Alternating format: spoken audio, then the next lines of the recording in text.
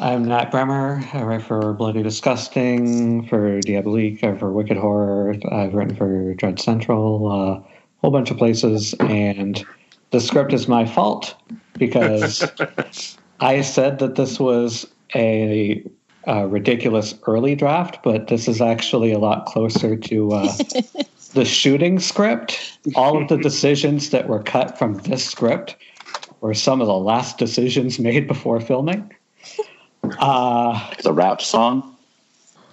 I've done a lot of digging into that. I am almost positive that the rap was filmed.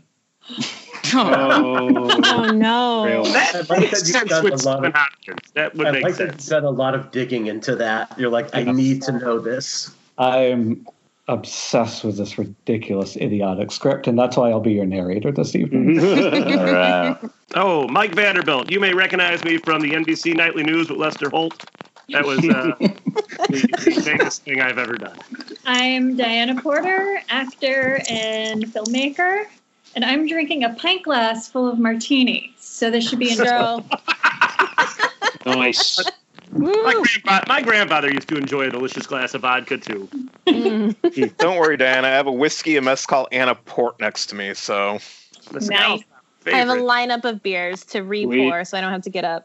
Because I was dealing with everything with this. What, am I still playing Alice's dad, or am I playing Dan? Playing Dan. Playing Dan? Okay, gotcha. All right, that was Johnny's introduction. There we go. Hi, I also write for Daily Grindhouse, by the way. Hi. Yeah, hi, it's me, it's Izzy. I do stuff. I write, I direct, I light shit on fire. Hello again. Oh, hey, hi, it's Veronica. I write on Twitter and for myself, and I'm a librarian, so I don't know why I'm here. Mike found me, and here I am. Because you're a sassy librarian. I think it was the sassiness. Yes, it was definitely the... Hi, I'm Jerry. I co-host this podcast, and I also write about horror movies for magazines and websites. I make films when I can. Aside from that, yeah, I do that. I make some music, and I'm stoked to do this. Jerry. And now our Amanda Kruger. Hi, I'm Erin. I primarily do stage rather than films. Act, direct, produce, a little bit of everything. Awesome. And I'm excited to be a part of this.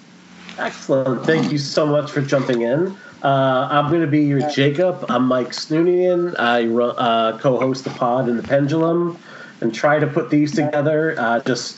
I'm very disorganized. And I'm drinking some combination of gin and seltzer, and I'm going to try to avoid what happened last week. So we're going to keep it. All right. I think we have Brian, last but not... Brian and Jacob. Brian? Yeah, Brian Kuiper. I write for Dread Central, Manor Vellum, and Ghastly Grinning.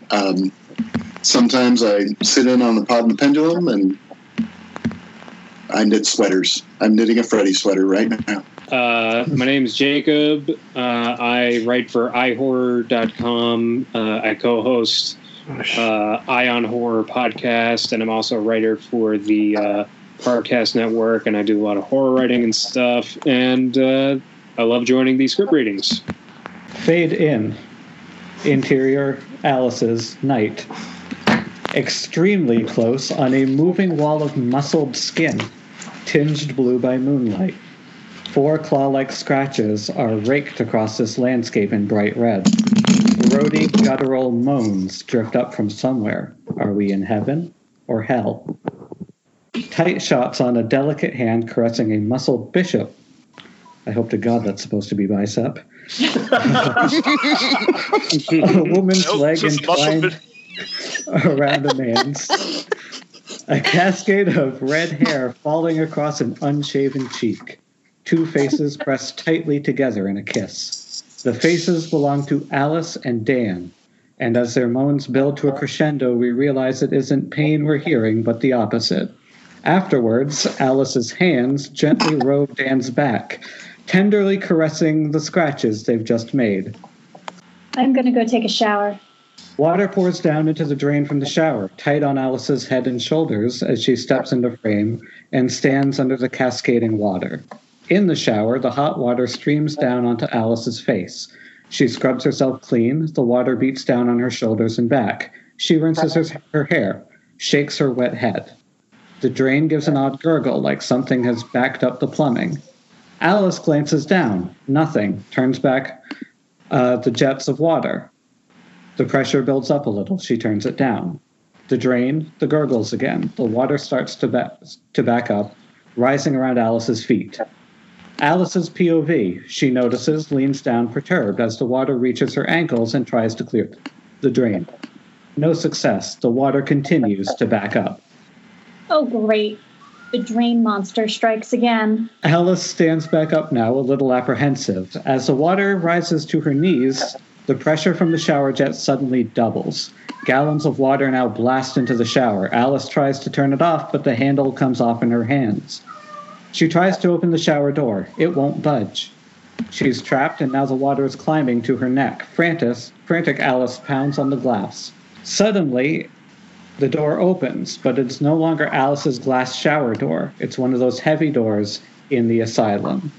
As it opens toward camera, Alice stumbles out of the static wall of water into a dark room. The door closes behind her and melts into the wall. Another door, further on, opens, beckoning her forward. And another door beyond that, and another. Cautiously, Alice moves down this corridor of invitations until interior asylum, tight on Alice as she steps through the last door. Shadows and light play across her face. She looks around. What she sees sends fear into her eyes. This is where Amanda Kruger was raped, the asylum. Pull back slowly down the length of this nightmarish room. Fingers of light stab up from the crusting floor grates and reach through the thick, murky air toward the dark cathedral ceiling, whose beams appear to be made from the bones of some unearthly creature. Camera continues back, revealing beds and mattresses crowded along the walls, old, filthy, some torn to pieces. We can't make out the figures of men lying in the room, and others milling around. These are Amanda's 100 maniacs. No one has noticed Alice yet. At the end of the room, the camera cranes up, continuing back, revealing a staircase that leads to a huge iron door. Two orderlies hover on the landing before it, gazing into the dim scene below. One of them pokes his finger into the dark, silently counting. The other is eager to go. Come on, will ya? Shut up, you'll make me lose count. 82, 83. Whose awesome cat was singing the song of their people earlier? What? That was mine. Tell them that I have not met them, but I love them. Alice's POV, this is looking less like an insane asylum in the 1940s and more like a nightmarish scene of London's 16th century bedlam. The maniacs converge on her. One pushes his way through the others.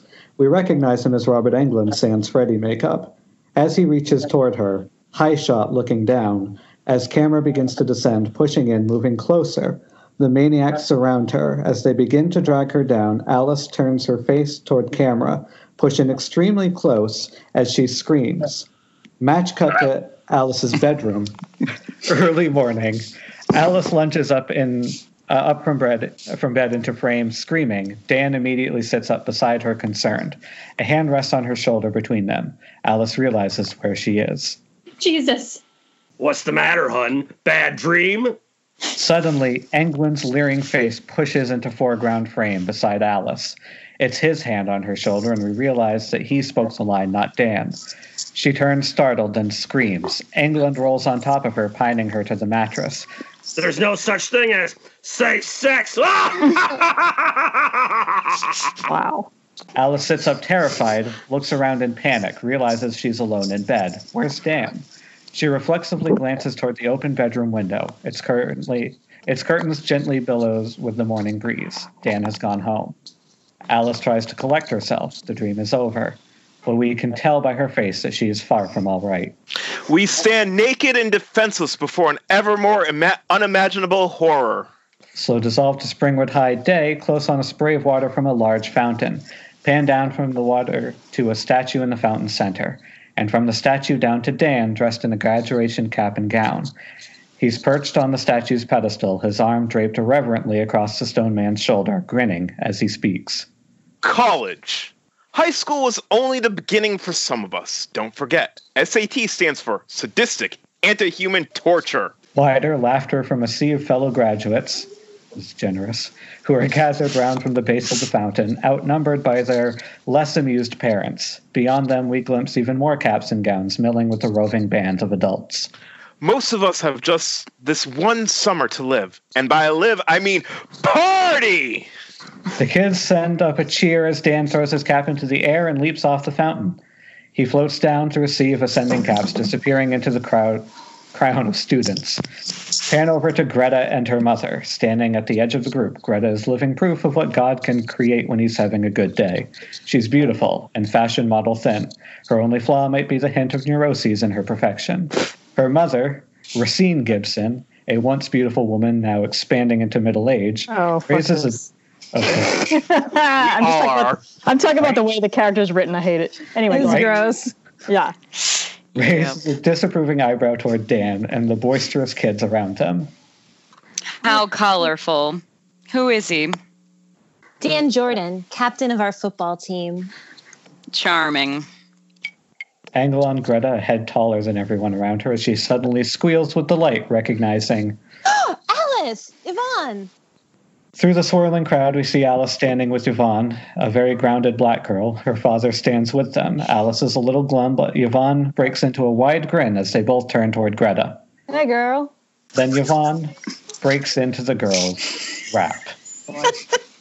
I'm the Y, the VONNE, and wherever I am, that's the place to be. Yvonne! I'm the ALICE, blonde hair on my head, blue eyes to see. Greta. The GRETA. My mom says I'll be in magazines one day. We're the together, and together we'll be. The Y, the A. Don't forget the G. Oh, Nat. All three members of YAG put their hands together in an overhead slap.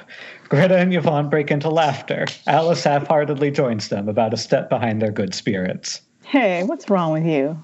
Let's see a smile. Had kind of a long night. Dan keeping you up again? Put a lock on that window, girl. No, the Dan part was nice. These things are wild. What do you think? I think she looks like a nun. Yeah, kick the habit. Break those vows. They laugh. Greta feigns hormonal desperation. Find me a man. Mark, good-looking, though considerably off the wall, steps into shot holding a small sketchpad and a large, excessive lollipop. He speaks to her as though he were a fashion photographer. No, it's all wrong. Sell it. More teeth and raise the arms a bit. Maybe I should spell it out for you. Maybe God's trying to tell you something. Mark smiles at Greta as he puts away his sketchbook. They're old friends, and this is a familiar game. Yeah, when are you going to come to your senses? Next life. Oh, what's that? My undying love. Have some. Give up, Mark. It's hopeless. I think I'm starting to wear it down. Have some anyway. That must never pass these lips. Greta, that's not what a cover girl puts in her body. Past her shoulder, Greta indicates Mrs. Gibson, glaring disapprovingly. Mark gets conspiratorial. Okay, meet me later. Milkshakes, cherry pie, banana splits, and no mom. Pimples, heartburn, cellulite, and no modeling career. Not to mention the heartbreak of psoriasis. Greta, come on. One burger with me. Well, one with you, and I'm off to comic book land. We're high school graduates now. It's time to grow up. And speaking of grown-ups, Daddy's here, superhero. All turn as Mark's father, Mr. Gray, approaches. Mr. Gray steps into shot, a rugged blue-collar type. He glances at the girls, then at Mark. His hearty cheerfulness contains a note of reproach. Hey, you Rembrandt. No wonder I couldn't find you. I thought you'd be hanging out with the guys. Mark becomes uncomfortable in the big man's presence. Hey, Dad. I thought the guys could hang out with themselves. They offer a trio of hellos. Alice turns to Mark. Did you bring your sketchbook to the ceremony? I'd love to see what you did to DW. Who? DW Yates, the principal? He looks to Mark, who goes sheepish, then fesses up. Dickweed, sir. Mark's dad isn't too amused. Uh-huh. I hope you had time to finish those cross sections I asked for. Can we get into that later, Dad? There's an awkward beat as everyone falls quiet. Good to see you again, Mr. Gray. I've got to go find Dan. Yeah, before they revoke his diploma. As Alice turns away, the cheerful smile she put on dissolves, and we see that underneath she's still on edge. Follow Alice through the crowd. Suddenly, a dark shape looms up behind her. Lifting her in a bear hug, Alice jumps startled. As the big arms twirl around, she comes face to face with Dan. He smiles. Hi, beautiful. Jesus, don't do that. Sorry, babe. He sets her down, feelings hurt. Alice recovers. Me too. Give me a kiss. Got a present for you. He reaches into a pocket beneath his gown, grins as he hands her 2 airplane tickets tied with a ribbon. She tries to be enthusiastic, but it doesn't come off. The tickets. They're coach seats, but the plane lands in Paris. It's going to be a hell of a summer, hon. I know. Dan's well acquainted with Alice's moods. He turns to her with a lover's required patience. Jesus. You picked it, brother. You picked it. Okay, babe. What's the matter? Nothing. It's just I didn't see my father at the ceremony. He'll show up. Come on, what's really wrong?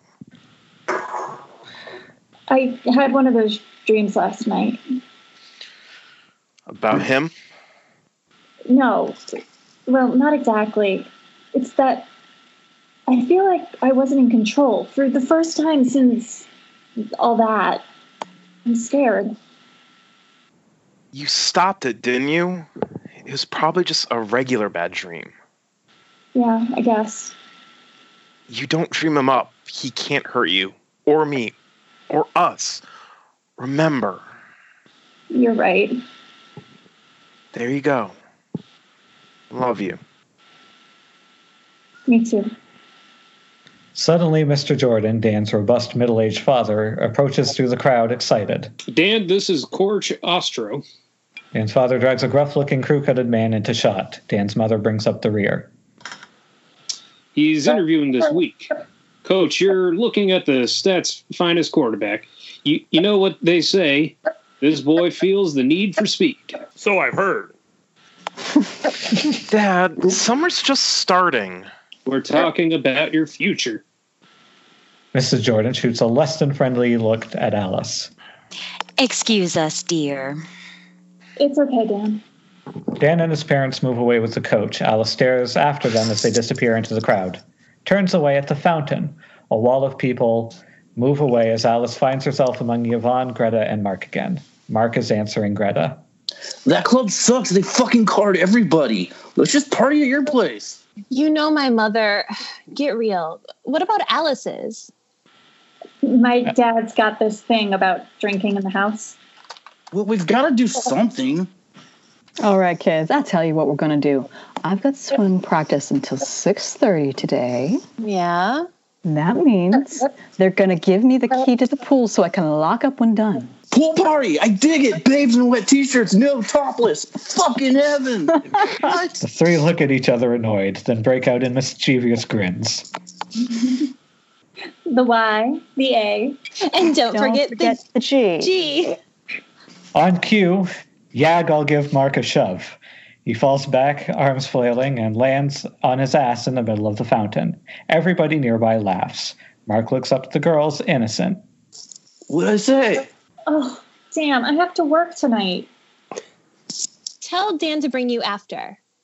Come on, let's get you mopped up. Mark, picture time. Come, get immortalized. Parents and brats. Greta, photo opportunity, dear. Damn, they caught me too. Guess I'd better go gnash my $1,000 tees for the paparazzi. You guys go ahead. I'll catch up with you later.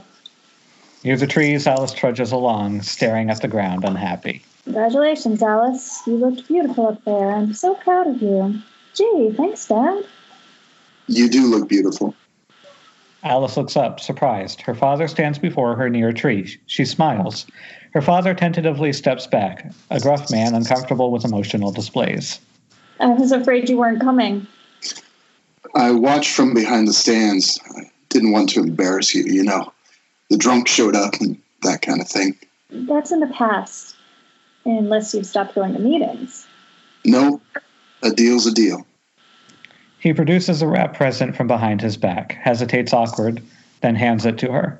Alice's face lights up as she stares at the package. Well, go on, open it. She gleefully rips the paper off and opens the box. It's a camera. She smiles, delighted and surprised. Dad!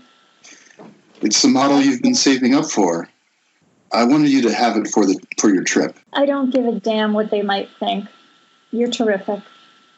She gives him a kiss on the cheek.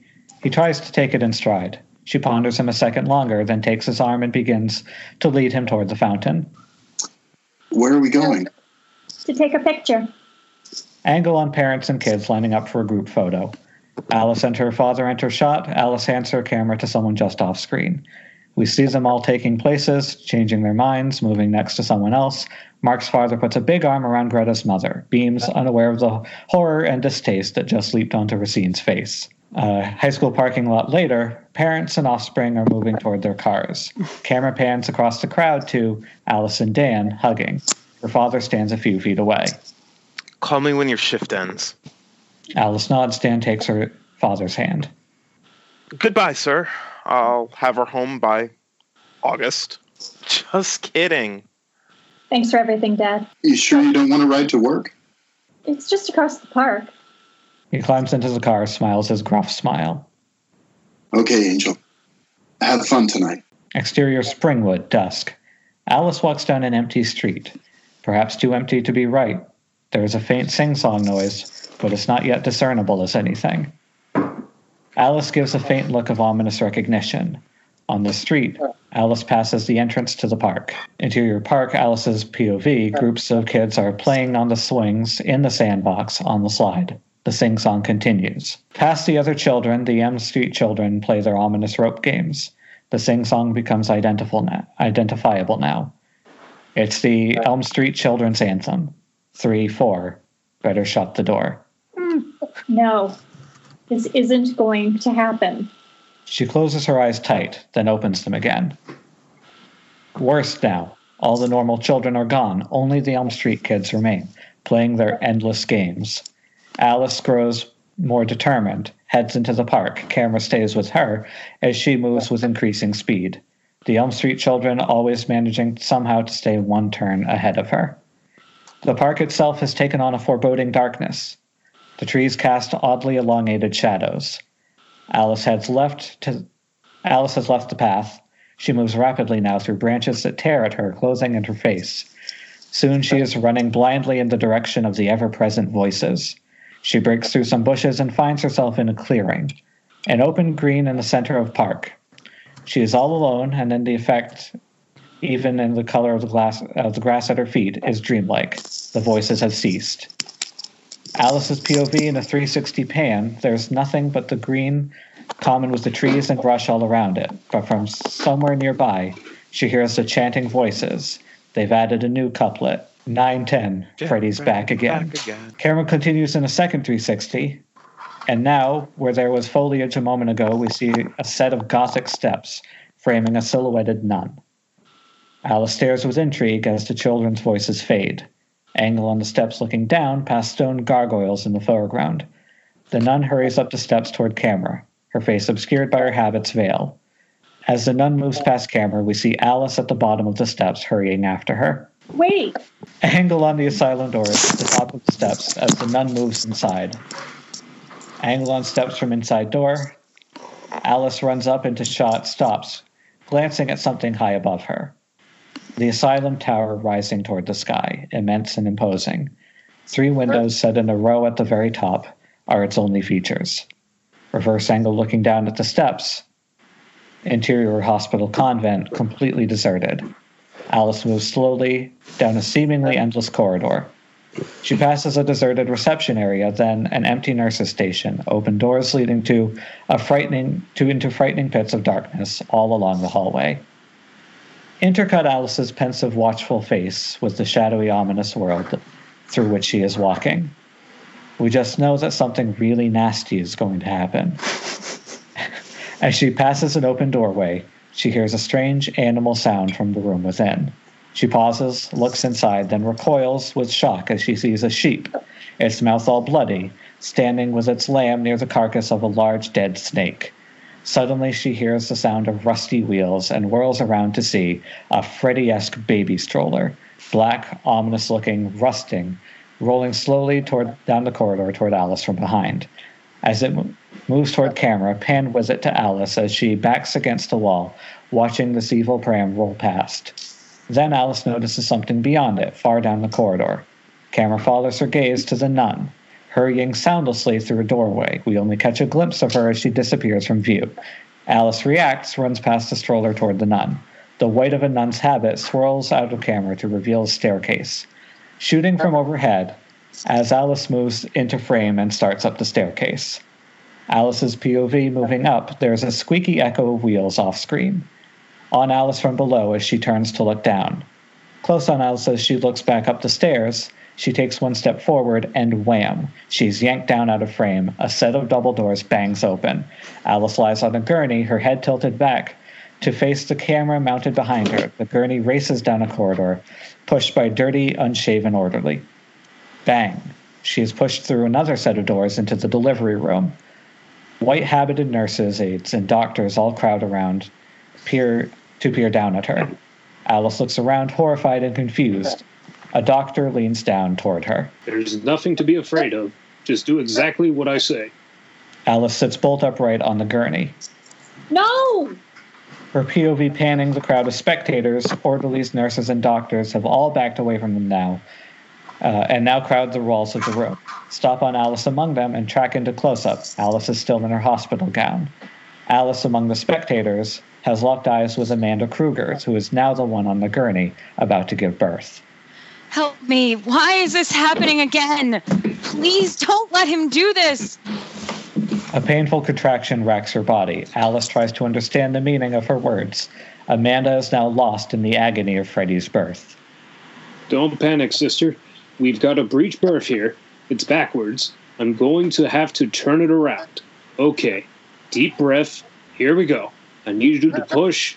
Now. Push. The birth proceeds. Holy shit. What is it? A nun stands holding something in swaddling, which obscures the thing from her view. She addresses her answer to Amanda. This is still one of God's creatures, you know. Take solace in that. That is no creature of God. The nun gazes at Amanda, shocked by her words. She starts to speak. Suddenly, the swaddled bundle begins to kick and beat furiously. The nun fights to keep hold of it, but the bundle struggles free from her grasp and falls under the gurney. In a second, it scuttles into the shadows. We hear a horrible braying sound. The orderlies involuntarily step back, staring at the thing on the floor. A general panic sets in. Stop it. Give it to me. A few orderlies scramble to close the doors. Some bolt through them, racing to get away from the thing on the floor. Bedlam reigns as people shout and rush around. Alice watches transfixed, then baby Freddy's POV stalking toward her. He's scuttled between her legs and out through the double doors. Don't let it get away. The double doors swing closed.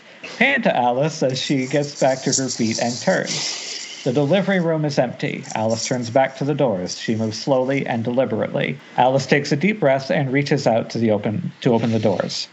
Nothing awful grabs her. Her expression changes to one of horrified recognition. It's the church where Freddy died in Nightmare 4. The horrible braying sound comes from somewhere nearby. Moving past rows of seats and pews, there are slimy, gulping noises now. Sounds even more unspeakably unpleasant than the thing's braying. The sounds echo in a way that tells Alice nothing about where they're coming from. They could be anywhere. Alice ain't too happy about that. There is a slithering sound from the steps leading to the altar. Alice watches it horror. You're welcome. The fetal monster, Alice's POV. Now we see the baby. Its shape is vaguely human, but with the gleaming skin of a flayed goat. It seems to grow as it moves. The thing slithers toward the decaying remains of Freddy's signature outfit. All the while, its shape is becoming more loathsomely human. Her eyes widen as she realizes what's about to happen. You can't make me bring you back. The thing begins to crawl in through one of Freddy's pants legs. Alice runs to the altar. There is an ear-splitting noise of wood being ripped away. The altar rises from the floor. The floorboards begin to tilt up toward Alice as they are torn from their foundation. The angle of the rising floor toward Alice throws Alice back. She looks at the altar. It continues to rise, preventing her from reaching it. Alice can only desperately, impotently try to crawl uphill through the dust and smoke toward the impending resurrection, powerless to prevent it. Close shots of bits and pieces of Freddy's metamorphosis seen through growing dust of the crumbling church, as that embryonic thing grows into clothes, into the glove, into the body. One final close-up of Freddy's midsection, stretching fully into shape, and then, suddenly, nothing but dust and smoke, backlit by light streaming through the broken stained glass windows. Nothing but the settling dust, and somewhere behind it, a figure silhouetted in the shadows. Freddy emerges, standing in front of the pulpit with his eyes raised in ultimate mockery of the resurrection. It's a boy! Alice backs away from him, frightened and angry. Freddy's not in a very good mood either. The two circle each other, keeping their distance. You can't come back. I locked the door on you. But I found the key. Alice almost jumps out of her skin. She spins around to see Freddy throw his head back and cackle. Then a shaft of light comes through the rear doors of the church. Freddy turns toward it. His laughter abruptly dies. Alice faces the doors too. Amanda Kruger in her nun's habit gazes at them from beyond the door. She is rimlet, caught in the light streaming from the three windows behind her. She points an accusing finger at Freddy. Amanda speaks in the austere voice of a young woman, though it is the same actress playing Amanda throughout. Your birth was a curse on humanity, but the more evil that was in me is no more. I will not allow this to happen again. Freddy makes a sound of pure hatred as he glares at his mother. He is almost beside himself with rage as Amanda turns to Alice. Bring him home. Home? How? Where? On Amanda and Alice as Alice runs toward her. Rid yourself of... But just as Alice is about to reach the doors, they slam closed in her face. No! Alice struggles to get the big doors open. When she does, she hurries through them only to find herself walking through the diner's front door. She's back in her street clothes. The place is empty. Too empty. We're certain that Alice is still in her nightmare. She looks around, puzzled, completely freaked out. She feels the counter and furniture, checking for the reality of the place. Alice, where have you been? Alice damn near jumps out of her skin, spins around. It's Anne, a classmate and coworker of Alice's. She's pretty pissed off. Relieved, Alice starts to break down. She is obviously disturbed and frightened. Oh, Anne, oh God, I am glad it's you. It was terrible. You're hours late. Hours? Last thing I remember was crossing the park. The party will be history by the time I get there. Great. I wish I could get a prescription for whatever you're on. What? I said thanks a lot, Alice. For nada. A raucous pool party in full swing at the campus swimming pool. People are splashing around in the water. Some dive from the pool's edge to cannonball their friends. Laughter, chatter, and the blare of loud rock music fills the air. Suddenly, a girl's blood-curdling scream rises above the cacophony. People scatter to get the hell out of the way as Yvonne, leaping off the high dive, plunges like a graceful comet toward the water's surface. Dan sleepily lies in a lounge chair. An unopened bottle of champagne decked with a ribbon rests beside him. Mark is busy sketching in his book, a big hunk with his arms around two babes. He takes a sip of beer. Greta sits next to him in a gorgeous bikini. She reaches into an ice chest and hands Dan a beer. So what did your dad say about you and Alice going to Europe? Not much. He mostly screamed. Thinks I'm throwing my life away. Who's throwing their life away? Dan. And he's taking Alex with him. Pretty good dive, though, Yvonne. You've been practicing. 2 hours a day, 6 days a week. Have another one. Sounds like you need it. Ah, I'm done. Gotta be on a shift in a couple hours. Aren't you getting it? Nah, it's getting too cold for me, and my wonderful mother will kill me if I screw up my hair. She's got some model agency guy coming to dinner tomorrow night. Don't you ever get tired of your mom trying to run your life? Don't let him. Sure, no problem. He's right. Sometimes I feel like I'm living with Melicertes. Who?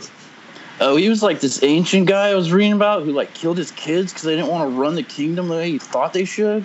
You're weird, you know that? Screw him! Open the champagne, let's have a fucking party! Dan grabs the bottle away. Hands off, squirrel. That's for me and Alice. For later.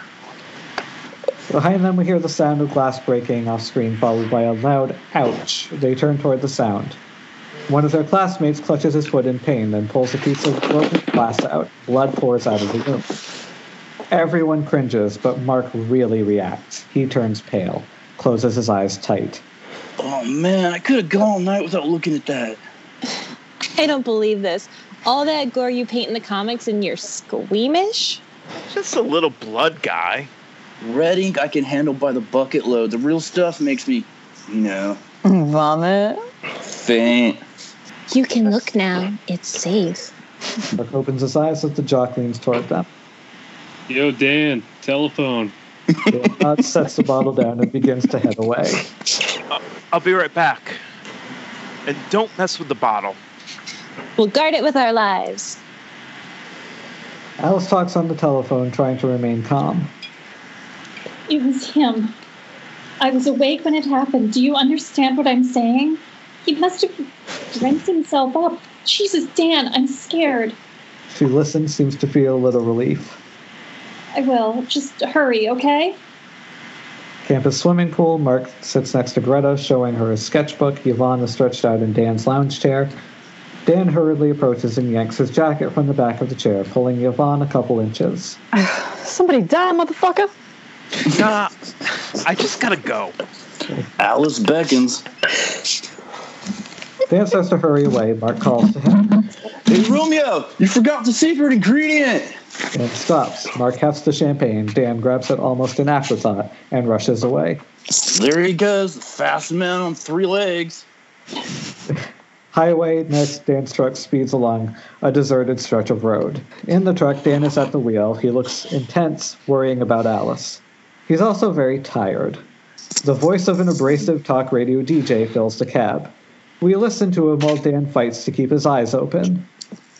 Right, lady. And Elvis killed Marilyn because the Kennedys put fluoride in his water. What's the matter, lady? Did you go off your medication? He hangs up on her, pushing closer and closer on Dan as this conversation continues. Jesus, is there anyone out there with a functioning brain that wants to talk to me? Line 2, you're on the air. Dan's eyes close for a second. There's an eerie buzz and static from the radio. I'm calling about my wayward ex-son, Daniel, who has just acted like an ungrateful, unmanageable dickweed ever since he was seduced by this bimbo slut whore, Alice. Dan's eyes open as he stares in shock at the radio, which has transformed itself into a rusting antique. Mom? If I were you, lady, I'd kill the ungrateful piggy. The radio changes from talk show to blaringly loud heavy metal station. Les's brilliant speed metal masterpiece, Fast Track to Hell, fills the car. Dan stares down at the radio. His confusion has given way to fear. The seatbelts snake out to impossible length, wrapping around his arms. Dan manages to keep his right hand free, but the belts wind around the rest of his body, pinning his left arm uselessly to his chest. The truck crosses over the center divider, out of control. Close on gas and brake pedals, Dan tries to hit the brakes, but as his foot comes off the accelerator, the brake pedal snakes around and slams down on top of his foot, pushing the accelerator to the floor. Dan winces in pain, wrenches his left arm free of the belts, and grabs the wheel, desperately reaching with his right for the gear shift, which ducks away from his groping hand like a darting cobra. The truck lurches across the center divide and charges into oncoming traffic. Dan hunts wildly for the elusive gear shift. Hears a loud pop from inside the cabin. He looks over. Freddy is now sitting in the passenger seat, clutching Dan's bottle of champagne. His side of the truck is now Freddyized. He takes a huge gulp of champagne, then spits it out. It hits the dash, sizzling like acid. More of it runs down his arm and shoulder. It's smoking, too. He turns to Dan. Bad year! Dan, some of the drops hit him, burning his chest and arms. Dan screams. Ah! Freddy, his striped jersey, beginning to smoke as the shoulder socket melts away. Freddy grins, turns to Dan. Better buckle up! Low angle on Freddy as he reaches with his left arm and rips his right arm off. Then he welds the smoking socket onto the door jamb above the corner of the passenger window and pulls out his hand on his claw. His arm stretches like an extended seatbelt. He hooks his claw into a Freddy buckle at his waist. Dan has been watching all of this in horror. Suddenly he hears a loud honk. Whip pan with Dan to his POV, the windshield, as the bright lights of approaching truck white out the frame. Tracking toward Dan as he looks down at the gear shift lever, close on his hand, slamming down the lever into reverse. Dan's truck skids on the pavement, burning rubber starts to melt as the brakes lock. Dan is slammed headfirst through the windshield. Shattering glass explodes all around him as Dan flies over the hood. Campus swimming pool night floats on cement at pool's edge. Dan slams into shot, bouncing on the hard ground. His lounge chair tumbles after him. Dan's entire body is lacerated with small cuts. His hair is singed and what's left of his clothes are tattered, smoking shreds. He manages to entangle himself from the overturned chair and gets to his feet. Somewhere a telephone is ringing. That's what must have awakened him in time to save his life. Dan looks around dazed. The pool is empty. The party has broken up. Dan turns toward the ringing phone. Behind him is a glassed-in cubicle office. The ringing phone sits on a desk inside. Dan tries the door, locked, then suddenly comes to his senses in recognition. Alice! Dan turns and charges toward the parking lot. Dan's truck in the foreground, beside it a gleaming motorcycle. Dan comes running into shot, searching himself for his keys, can't find him. He tries to open the truck's door, locked. He slams his hands against it in frustration, then notices the Yamaha 1200. Its key is snugly in the ignition slot, like an invitation. Dan hops on the bike, turns the key, and kickstarts the monster. The engine jumps to life. From across the lot, we see Dan and bike charging toward us. He roars past camera and screeches on the street. Dan guns the bike's motor and races toward the Crave Inn. Suddenly, the engine gives a terrific growl. The bike's front end comes off the ground as the bike goes into a wheelie, then accelerates down the street at an outrageous speed. Dan frantically dodges several cars, swerving into oncoming lane to pass one, then careening back to avoid a pair of looming headlights. Dan looks down at the instrument panel.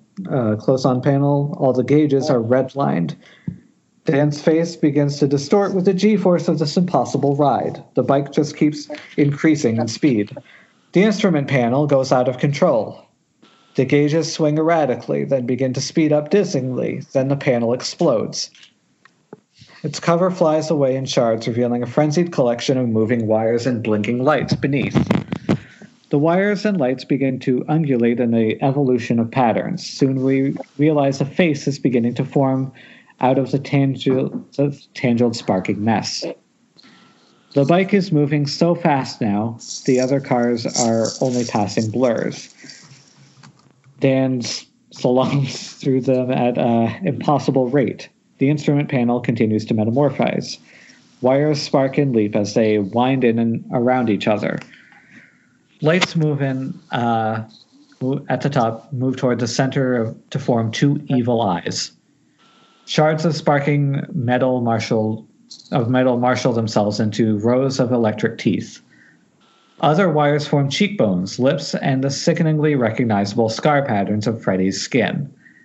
And that's just what we're looking at. Cybernetic Freddy. His electric eyes stare up at Dan's frightened face with the glee of anticipation. He speaks with Mr. Jordan's voice. Time to feel the need for speed, dickweed. Dan stares down at the face in horror, then sees something really bad.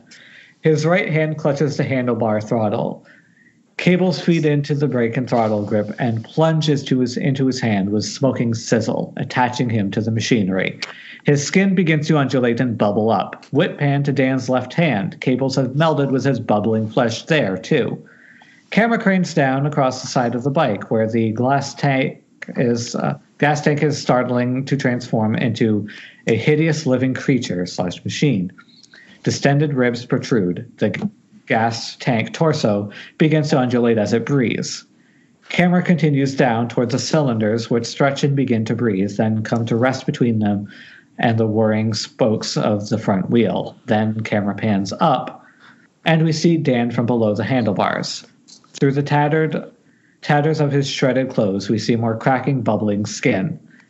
His face is racked with torture and something beyond even horror. Suddenly, the handlebars, now joined completely to Dan's hand, thrust downward, slamming his chest to the body of the bike. Dan stares into Freddy's robotic face, now an inch away from his own. Camera tracks from left to right, passing beneath the breathing cylinders. The highway blurs below us. The camera emerges on the left side of the bike, looking back toward Dan's left leg. The exhaust pipe is merging with Dan's left leg, growing into it as Dan's skin continues to bubble and billow, then peel off. Tilt to Dan's face as we now realize that Dan has become a machine man, like a butterfly emerging from its cocoon. Close on Dan's face, only his eyes remain human. Dan struggles, continuing to meld with the machine. He opens his mouth, forcing the metallic skin to crackle around the edges and beginning a long, hideous scream.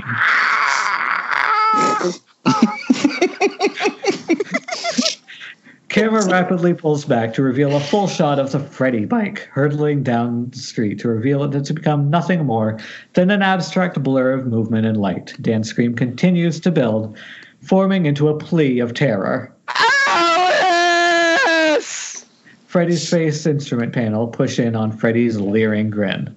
Better not dream and drive!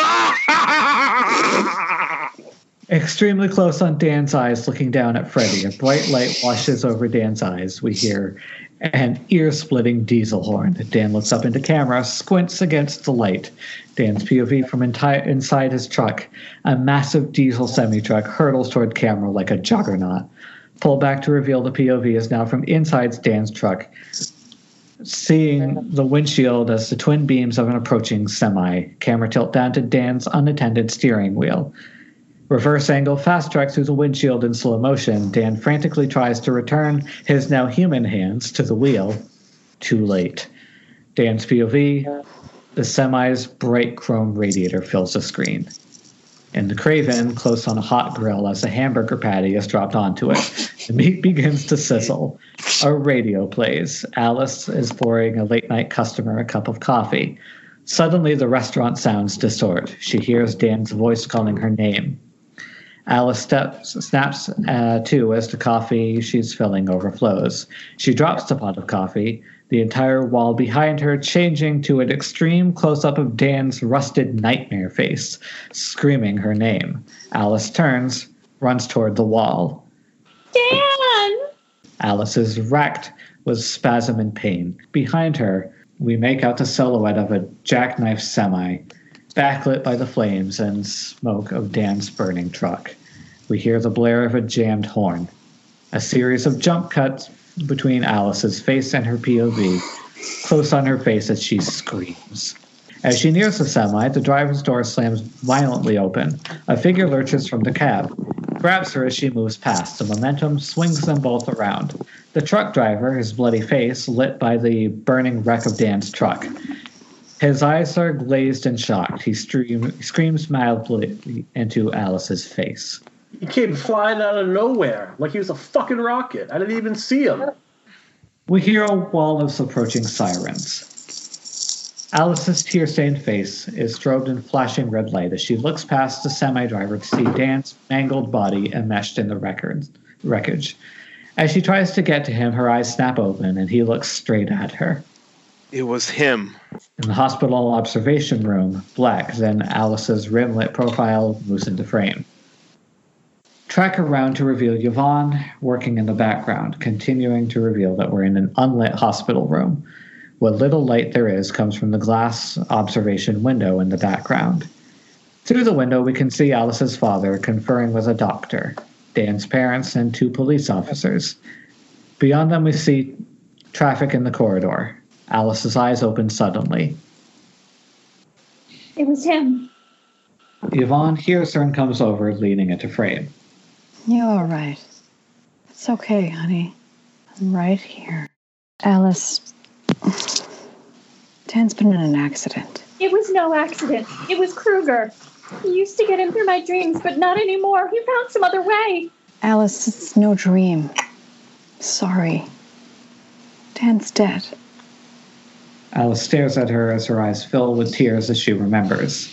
As she starts crying, she clutches Yvonne in a desperate embrace. At the sound of her crying, Dr. Moore and her father leave Dan's parents and approach Yvonne and Alice. I'm so sorry, honey. Daddy, he's coming back. Kruger's coming back. Make him understand. Calm down. Take it easy. You're hitting a shock. Alice, the police found fragments of a champagne bottle. Dan didn't drink. You know that. It was probably for me to celebrate our trip. Her father looks away helpless. Dr. Moore turns to him and speaks in a confidential, professionally calm voice. These sorts of outbursts aren't entirely uncommon. Many women have them in the first few weeks, especially if they've suffered a traumatic shock. But don't worry, young lady. You're going to be fine. I won't be fine, and neither will any of my friends. We've got to do something. Dan's already dead. Don't you see? He's back, and he's just getting started. What do you mean? What's he talking about? What's wrong with me? Nothing. You're just a little pregnant. Close on Alice, stunned. She lies back, closing her eyes tightly. A tear forms at the edge of one and spills down her cheek. The doctor wants to keep you here overnight. Just for routine observation, to make sure you're as comfortable as possible. Dan's baby. Fade out. Hospital room, observation room, dawn. Alice lies in bed, apparently asleep. The camera pans slowly around the room. It is eerie in here now, with the long shadows of hospital equipment thrown across the walls by the dimmed hallway lights. The camera continues slowly, deliberately, to move around the room until we are on the open doorway. Stop. Jacob, a boy of about 6 or 7, stands there watching Alice. He's frail, otherworldly, not ghost-like, but possessing a strange, transcendent quality. He wears a white hospital robe and stands without moving, just staring at Alice with a transfixed smile of happiness. Alice's gaze at the ceiling slowly moves toward the child as though she were willed by some force to notice him. She is startled at first by his presence, then she realizes he's only a boy, even if he is a little odd. Hey, wake up. Huh? Hi there. My name is Jacob. She smiles. She waits. He just watches. This drunken child stands there in the way. I have a feeling so deep to fill a silence. Intoxicating child. Should I be in your room, Jacob? It's lonely in there, in my room. My name is... Sorry your boyfriend got killed. Oh. How did you know that? I could tell you were sad. I just wanted to see if you were all right. Jacob, what's wrong?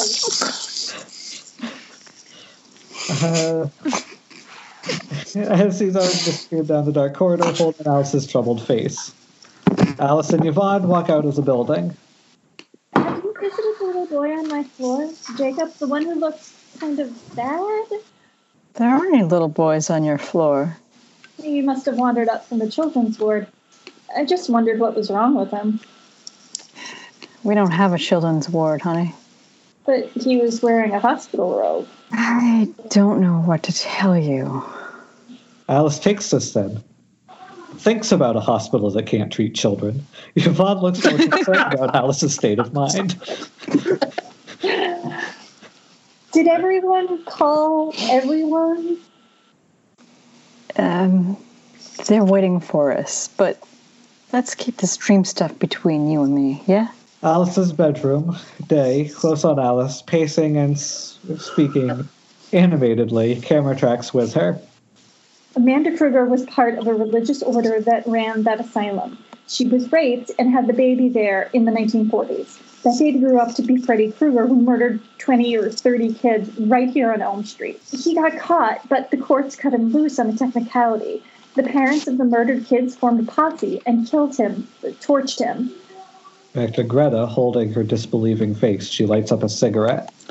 Cover girls can't smoke, Greta. But that was just the beginning. He keeps on killing, only now he kills people in their dreams, their nightmares. And he uses my dreams to get to his victims. I've got to write some of this stuff down. That's why it's my fault, Dan said. Stop saying that, it's bullshit. I want to talk about the baby. Yeah, congratulations, I guess. That's not what we're here for. Look, Dan's parents were pushing him hard. He was bitching about it at the party last night. He was under pressure. We all are. Pushy parents can make you more than a bit crazy. What's that got to do with it? When Dan died, you weren't even asleep. You said so. And a story. Then he must have found another way. Christ, Mark, Mr. Compassion. Listen, this isn't a goddamn joke. He gets in through my dreams somehow. I thought I could control it, but something's changed, and I don't know what he'll do next. Look, we all liked Dan, and we love you. Bottom line, Alice, anybody, supernatural or not, that wants to hurt you, he'll have to go through us first. All of us. Right? Mm-hmm. That's what I'm afraid of. Hold on, Alice, then. Alice's kitchen night. Alice removes a couple of frozen microwave dinners from the refrigerator and sets them on the counter. While she does so, the camera tracks around as she leans on the counter.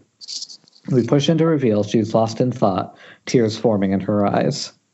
Her father comes in carrying a bag of groceries. How was the meeting? Sobering. Very funny. Alice? Since when are you such a smart shopper? Since my little girl became a mom. You disappointed in me? No, I'm not.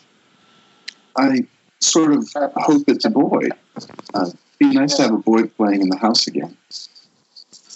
Alice looks at him, then hugs him. A beat, her father gently pries away, manages a little smile.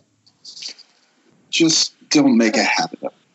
Oh, fuck you, Alice's dad. Alice goes back, reaches for the can opener. Come on, let's do salad. Greta's bedroom night, close on Greta from behind, sitting up on the edge of her bed. All around her, propped up on pillows and covering her dresser and chairs, are several dolls, some of which are clearly wind up with keys in their backs, everything from Barbies to European porcelain. Her mother's shrill voice comes from down the hall as we hear her try to open Greta's locked bedroom door. Greta! Our guests are waiting, dear. Appearances, you know. Let's not make them impatient. Flash him your booze. The sight of all that plastic ought to stun him for a while. Coming, Mother! Greta pulls herself together, wipes her eyes, sets the China doll on the bedstand to the photo, gets up. Angle on the China doll in the foreground as Greta moves to the bedroom door in the background and exits. In Greta's dining room, close on hands opening a bottle of wine. The cork comes out with a muffled pop as the hand begins to pour. It's true. People are always mistaking us for sisters. Racine Gibson sits at the head of the massive table, hosting one of her expensively catered dinner parties. Though she doesn't look in the least like Greta's sister, the other guests nod and titter politely. The house is decorated in modern pretentiousness, and the guests match the spirit of the room. Greta sits at the opposite end of the table from her mother, wearing a beautiful white dress. One of the guests turns from Greta to her mother. Greta certainly has the perfect body for modeling. You know, Eileen Ford's a friend of mine. I told her about you. She's very interested. Greta, you're being offered the chance of a lifetime. I think you should show a little gratitude. One of my friends died yesterday, Mother. Do you mind if I take a few hours off to remember him? But we're having a party, dear. I read about him. Drunk or something, wasn't he? He was just a friend of Greta's, not someone special, not someone she was seeing, you understand, really just an acquaintance. Sad. Reminds me of Fitzgerald. Although in his stories, it's generally the women who have pointless, violent deaths. Greta tries to ignore what is clearly a drunk hospital child in a trench coat. The other guests jump in with their own literary allusions and comparisons. Greta closes her eyes to shut them out. For a second, she seems to nod, catches herself, looks up as Frederick, the caterer, steps forward and out selection for a tray of food. We don't see his face, but a sliver of green and white jersey peeks from above his stretched tuxedo collar. Greta shakes her head no. No, thank you, Frederick. I'm not hungry. Frederick steps away. The other guests strangely cease conversing mid-sentence and turn to her. Greta's mother notices with alarm, faces her daughter. Aren't you eating? I don't really feel up to it. The other guests begin to eat voraciously. Really, dear, you ought to try something. You're the one who's always slapping my hand about Weight Watching. Her mother glances nervously at the other guests. Her voice takes on a shrill edge. But that's why we diet, dear, so we can eat at social events and not upset the other guests.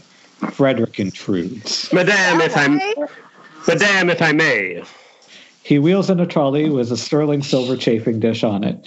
He turns to Greta and pushes the tray to the hideous baby chair which Greta's chair has become, pinning her in place. The guests continue chowing down while Mom beams approvingly. Greta stiffens into a parody of two straight posture. Frederick removes the lid of the sterling silver chafing dish with flourish, revealing a perfect miniature doll-like replica of Greta. With a flourish, he proceeds to slit it open, laying it in front of Greta's horrified eyes with one of the blades of Freddy's clawed hand. Frederick has now become Freddy, transforming from the normal Robert Englund to Freddy Krueger. At the end of the blades on Freddy's claw, a sharpened silver spoon now exists. He's scooping into the dissected doll and begins to feed Greta, forcing some of the mush into her mouth. Greta resists, turning her hand to spit it out.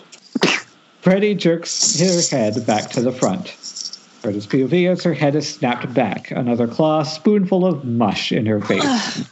You are what you eat! The table guests laugh and feast in the background. Nothing but the best for Greta. Second helping! The guests laugh as Greta struggles helplessly, moaning and groaning her objections. Don't with your mouth full, dear.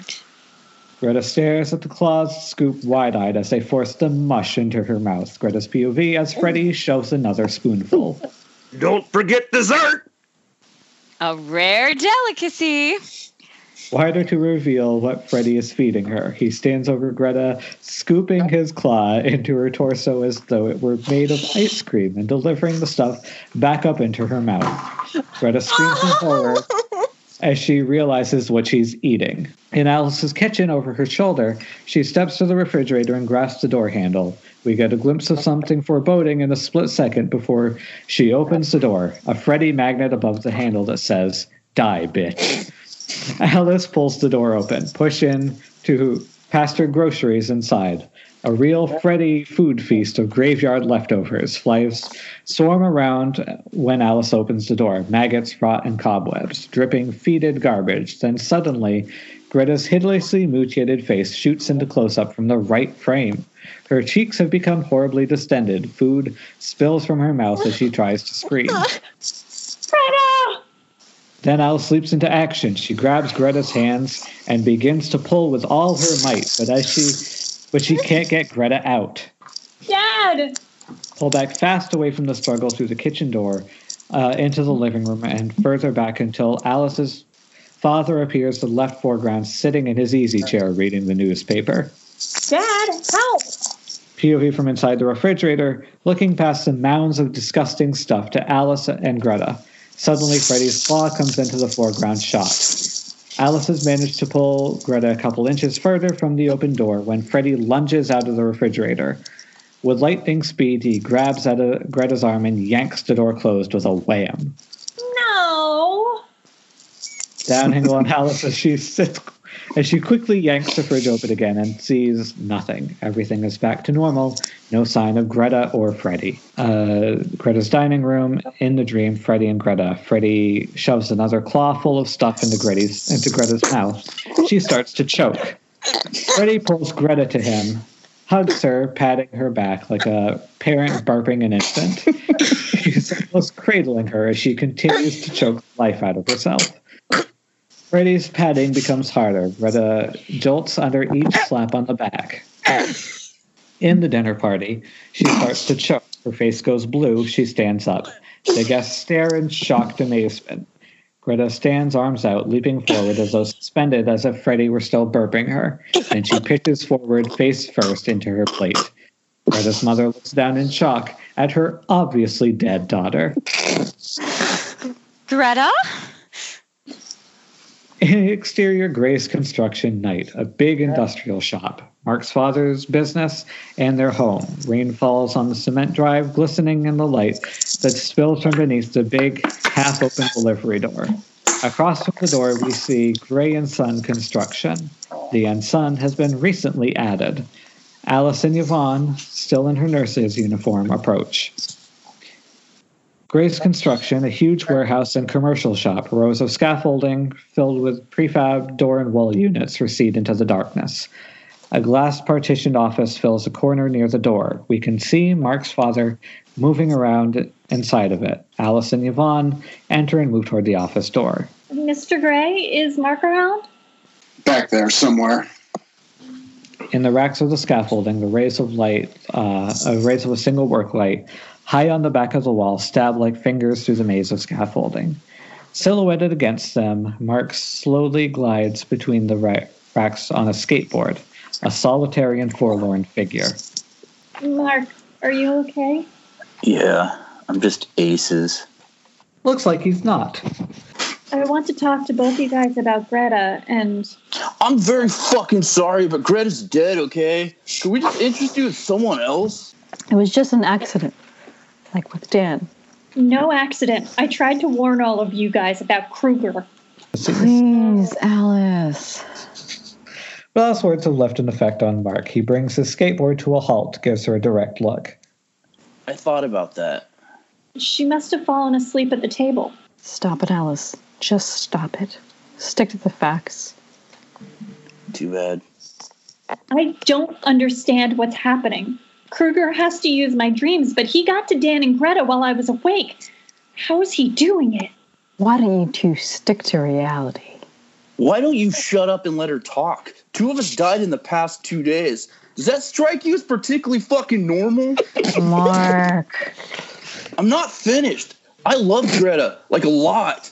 But if maybe, just maybe, someone or something killed her, I'd like to fucking hear about it. I can't listen to fucking this shit, man. Bye. Starts to turn away. Good thing. Yvonne starts to get up, turns for the stairs. Mark realizes he's being a jerk. Now, punches his fist against the scaffolding in frustration and calms himself down. Oh, shit. Yvonne, wait a minute, will ya? Look, I'm an asshole. I know I'm not dealing with this very well. It's not your fault. I'm sorry. It's okay. Stick around, please. Wish I could, but I'm on a night shift again. Gotta go. I can stay for a while if you want. In Mark's room, later a combination studio and storage space for the world's largest collection of comics. The entire loft is a network of scaffolding. Lots of scaffolding. Shelves for his comics, fantasy posters, and sci-fi memorabilia. Stuffed in among them are tons of books on mythology and the occult. God, I want to punch this writer. Do you think I'm an idiot for being in love with her? No, nobody thinks that. Some people think that. Text as well as scaffolding are such surprise. Jesus. Works in progress of Mark's superhero comic book creation. As the camera pans around the sketches, we see the evolution of this character. Several names have been tried and crossed out, as Mark's conception has continued to bloom. Continue to pan until we come to a 6-foot poster of the character in his final incarnation as the Phantom Prowler. I mean, I know I didn't stand a chance in hell, but... He didn't. Past the Prowler, sitting near his drawing table. She sits next to him, a comforting arm around his shoulder. She cared a lot about you. Maybe it was her mother who killed her with all that poly-perfect shit. It wasn't her mother. The only reason we're still here is that none of us has slept since the graduation party. Tell me some more about this Kruger guy. Why don't I go make some coffee? There's a lot to tell.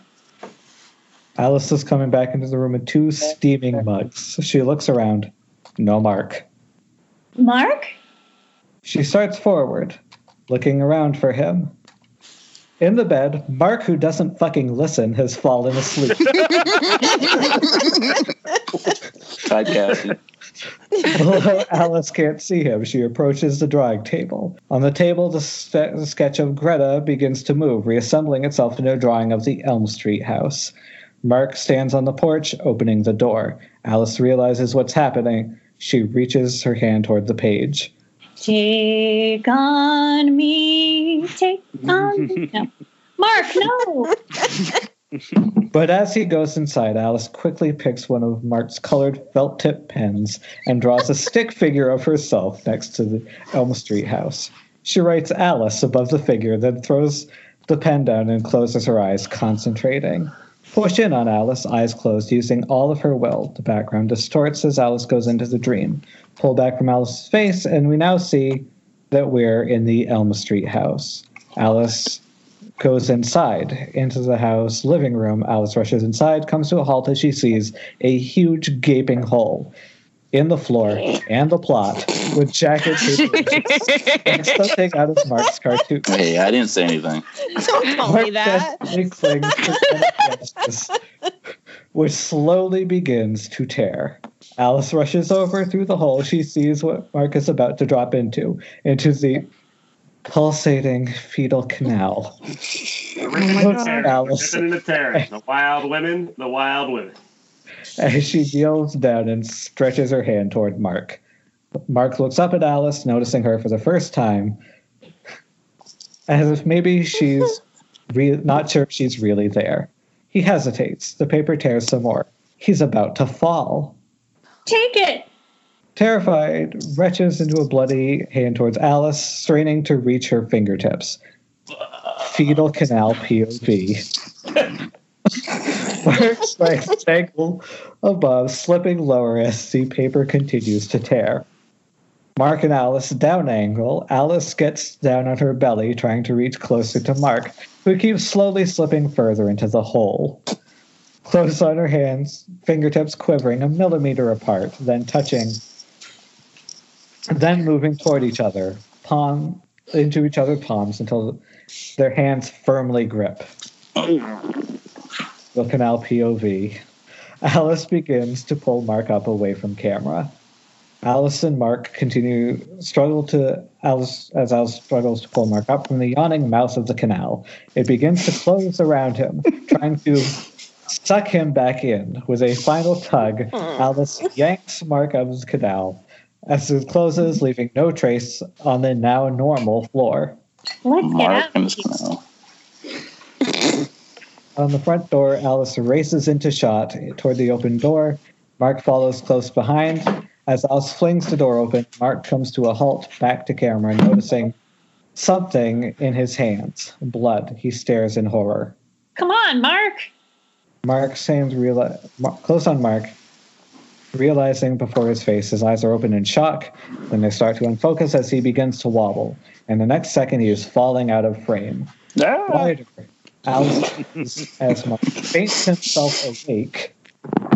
As he's about to hit the floor, he dissolves away. Alice starts to turn back to the door when something out of frame catches her eye. Camera pans to the right until we see absolutely sloshed Jacob staring reportedly into the screen. Alice freezes, staring at this odd child with a mixture of compassion and wariness. Oh. Sorry, something early. Oh, hello. Hi, you don't look very well. Have you been drinking? Been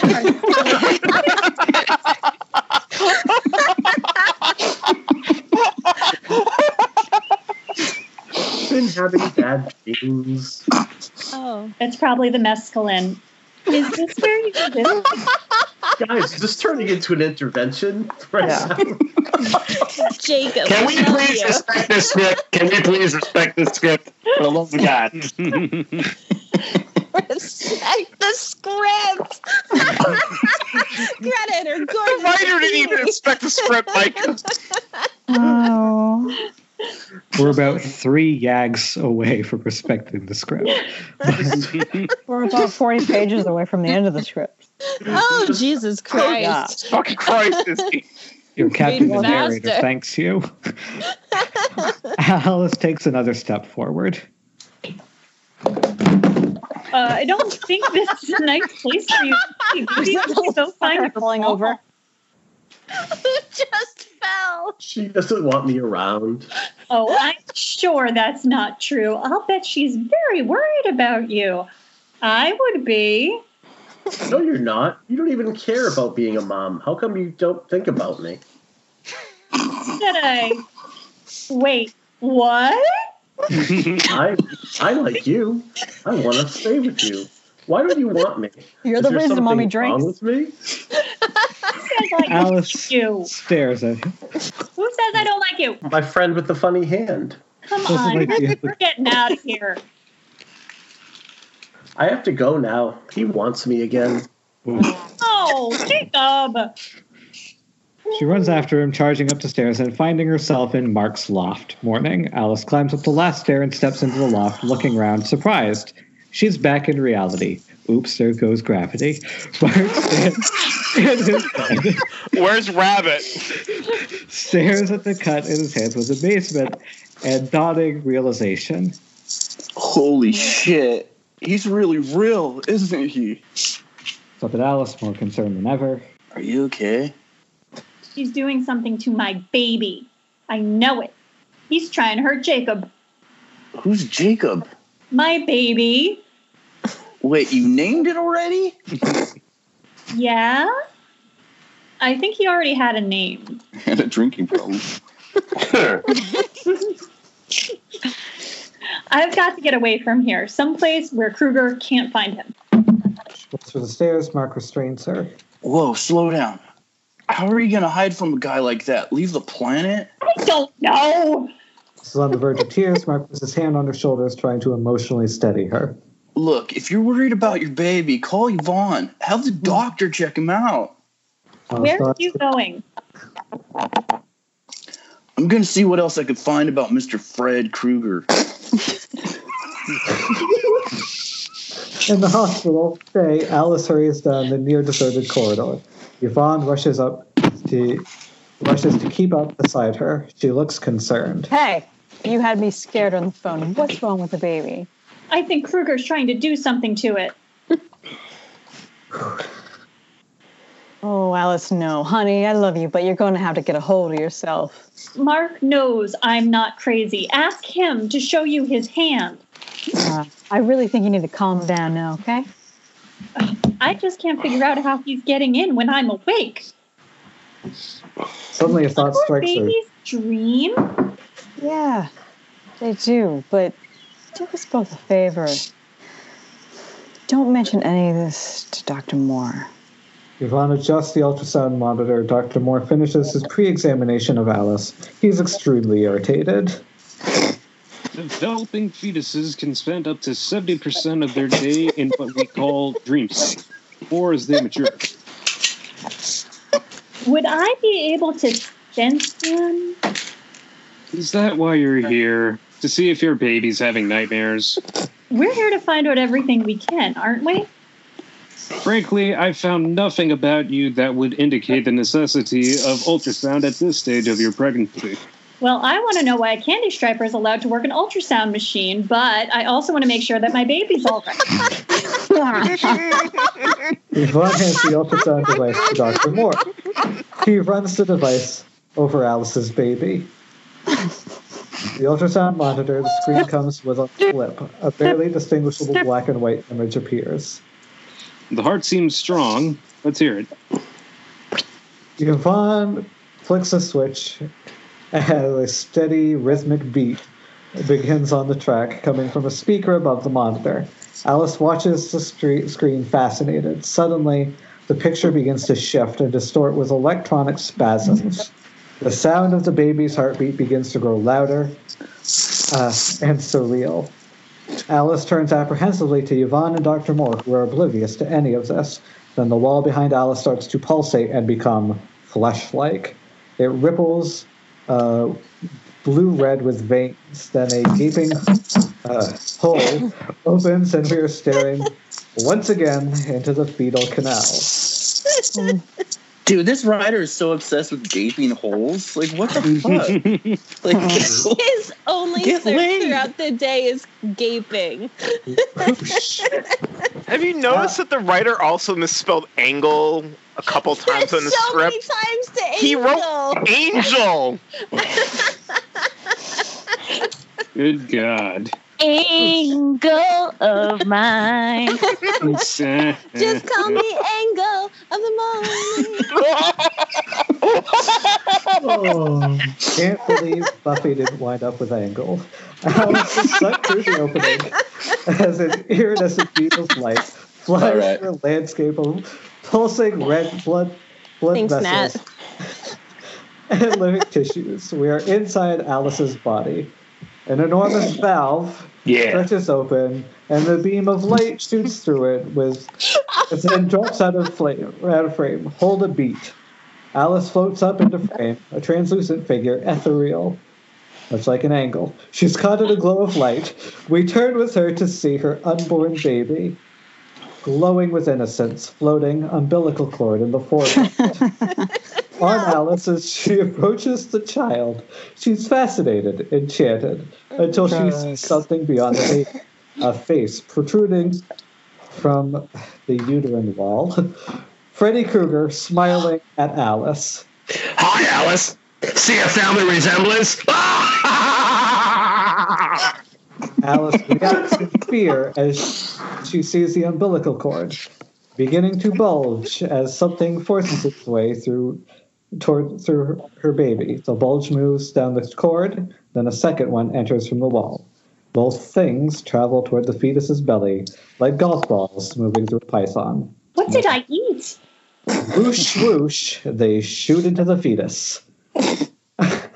Alice's fear turns to utter horror as she sees the fetus. Its skin has turned translucent as we see the tiny, as in hideous death, souls of Dan and Greta in the child's belly. On the souls screaming in terror, Freddy's huge face leering in twisted pleasure.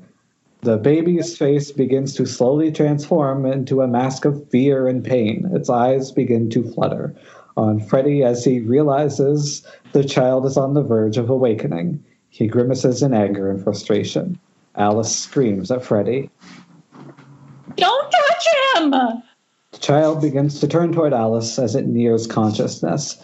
Its eyes open, staring in wonder for just a second. Then, into Dr. Moore's office, close on Alice, Eyes open wide in terror, she looks around, panicked.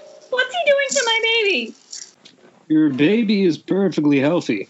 A little large for so early on, but as normal as any I've seen. He's taking their souls, their spirits, to make the baby like him. Come on, sweetie, I'll take you home. You'll feel better after you get some real sleep. Yvonne manages to guide Alice from the room. Dr. Moore watches them leave. A man who somehow thinks that a fully developed fetus is a normal days-old size for a days-old baby. He checks So something he's a out. Republican. Got it. Picks up the telephone and dials the number. In Alice's bedroom, she enters carrying 2 mugs of coffee and speaking in a frantic rush. Yvonne follows behind, a look of deep concern on her face. Dan was there, Greta too. Kruger killed them, and now he's feeding them to Jacob. Alice, I want you to stop and listen to yourself. Do you know how you sound? Completely insane, but I'm not. And if you're my friend, you'll try to believe me a little. I am your friend, and I'm worried sick about you. But you're like a locked safe. You gotta start dealing with reality, yeah? Kruger is reality. Oh, and so is your baby. You gotta take more than yourself. You got more than yourself to think of now. What do you think I'm doing? Look, whether you believe it or not, Kruger is back. He's after the baby, and if I don't try to do something about it, who will? All I know is that you're not doing yourself or the baby any good by acting like a crazy woman. Why don't you take off? Leave Springfield and cool out somewhere for a while. God damn it, Yvonne, you don't run away from this guy. He finds you in your dreams. Yeah, he sure found a few others before us. You too? He invited me to his fucking house last night. Freddy's a perv. We're all tired. I've never had any sleep since Friday night. That's the only reason you're still alive. No, it's not. Yvonne, look through the stuff. She's not crazy. Yvonne knocks the folder from Mark's hand, scattering its contents everywhere. She storms out, slamming the door behind her. The Xerox clippings float to the floor. Mark glances at Alice. You okay? I found out how Kruger's been doing it while I'm awake. He's using Jacob's dreams. We've got to stop him. You know, there is one way. Have you thought about not having the baby? I mean, no baby's dreams. I couldn't do that. I totally lost my place on the page. He's my last link with Dan. No, I want him. Then we'll find another way. Tonight, on a very special A Nightmare on Elm Street. Maybe year 17. In the 80s, no one wanted an abortion ever. They just pretended they did for society's sake. They couldn't. Bearing a photo of Amanda Kruger lies in foreground. She picks it up, stares at it, pondering.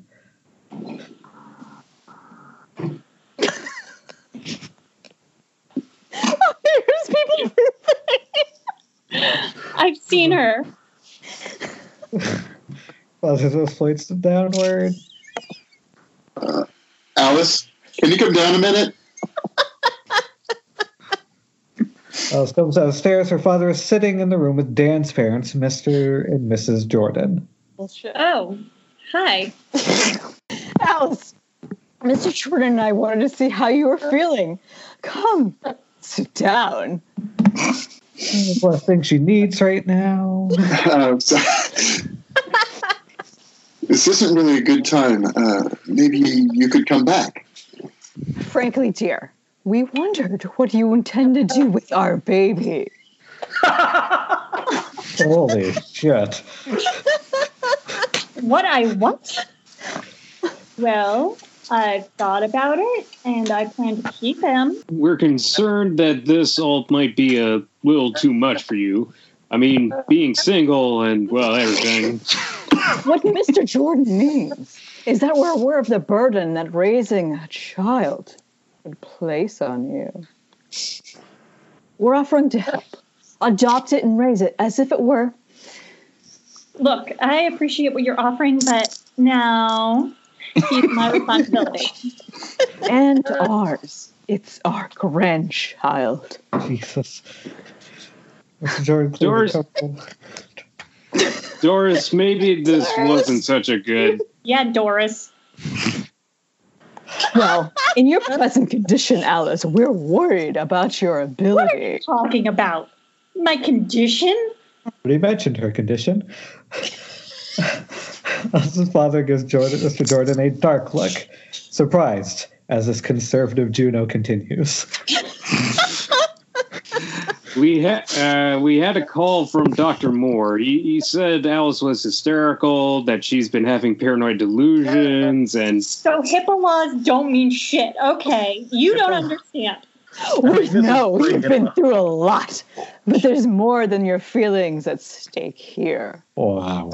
You're not taking my baby. The court may not agree with you. But I do. I've heard enough of this shit.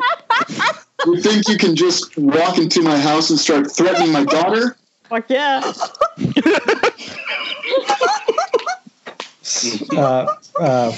Swirling jacuzzi. As Yvonne approaches, she steps up to the side of a different scene and gingerly stretches out her foot to test the water. Oh, shit, it's cold. Close on the surface of water, frothing and bubbling ominously, Yvonne's toes glide down into frame, hovers, then dips into the swirling white water. Close on Yvonne, smiling happily. Close on the surface of jacuzzi as Yvonne lowers herself into the luxurious water. We're sure any second something is going to rise up and eat her, but nothing happens yet. She sinks into her neck, purring like a kitten. Her eyelids grow heavy, start to slide closed. She quickly opens them, starts to rise up. Campus pool wide shot. No one in sight. Yvonne enters wet from the jacuzzi, tosses her towel on a chair, and heads for the high dive. Ladder low angle, Yvonne climbs into shot. Going up the ladder, on the board overhead, she stretches and starts walking on the board. Yeah, Water can't wait to die. shimmers in the pool 30 feet below her. Over her shoulder as she moves onto the board, camera tracks down, level with the back of her head. The end of the board from below, looking back and up at Yvonne as the board strangely begins to tremble. Yvonne reacts as the trembling increases. The entire board begins to shake violently. Whipping back and forth, Yvonne fights to keep her balance. Yvonne reaches for the rail. It comes off in her hand. Over Yvonne's shoulder at the edge of the board, rust runs from the end like a wave breaking on the shore. Then the board begins to split and crack, forming into 4 pieces. Freddy's claws. The board's side angle. The claws at the end of the board begin to roll up and move toward Yvonne. She steps back. Over Yvonne's shoulder as she retreats from the approaching claws, suddenly a jagged thumb forms the rear of the board, rolls into shot, trapping her. She's literally in the palm of Freddy's hand. Freddy's claw from below rolls up around Yvonne. Freddy's claw side angle holds a terrified Yvonne in its palm, about to close over her. She has only a second to act. Yvonne leaps from the claw, and she moves down through frame, tumbling out of control.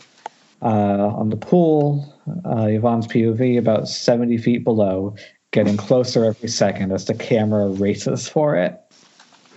Angle on Yvonne in slow motion. She begins to regain her equilibrium, straightens out, starts moving into a diving position.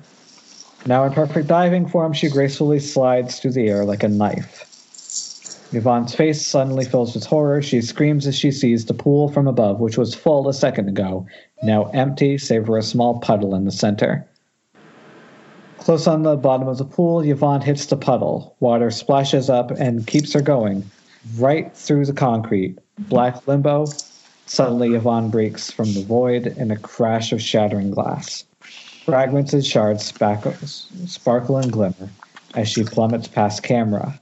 In the Freddy jacuzzi, a small room with rusted and decaying lockers are along the walls, like something forgotten in an ancient gym. The entire floor is a nightmare jacuzzi churning with blood. Eerie red lights coming from beneath the swirling surface plays over the crusted walls. Suddenly, Yvonne dives down into shot, plunging through the surface of the boiling blood, then disappears. In Mark's room, night, close on a grainy black and white photo of Amanda Kruger. Frozen in time, staring from her nun's habit, eyes filled with infinite sadness and despair. She's standing on the grounds of the asylum, its tower looming over her. They think I'm nuts. That's their problem. No, it's our problem, Mark. If I don't deal with this, they might try to take Jacob. You said she committed suicide? That's what the newspapers thought. She spent the rest of her life in the asylum. After Kruger's trial, she flipped out and hung herself. So they thought. Meaning? They couldn't prove it. No body. Nuns bumping themselves off is bad for business. But I've seen her grave. Empty plot, memorial stone, vacant. They never did put her under. Cool, huh? He hands the book ring. Alice scans it. We see the obituary with the headline, "A victim of the evil within us all. Special tombstone to memorialize a nun." Poor woman. Yeah, no shit. I don't understand. She killed herself. Her soul's going to be in torment. Wow. Where'd you hear that? It's here somewhere. Alice looks down at the book, going with all the right-wing classics. It's a phrase early Christian mythology. Mark opens it, moves it desolate. Why would he have that? Thumbs through a page. We heard Melisaries wrote it. Finds it, reads. Transmigration, soul of the sinner. Yeah. Trapped in this earthly resting place. These pictures are totally cool. Oh, that's why. Alice gives a frown and goes back to Amanda's photo. Down in the asylum tower.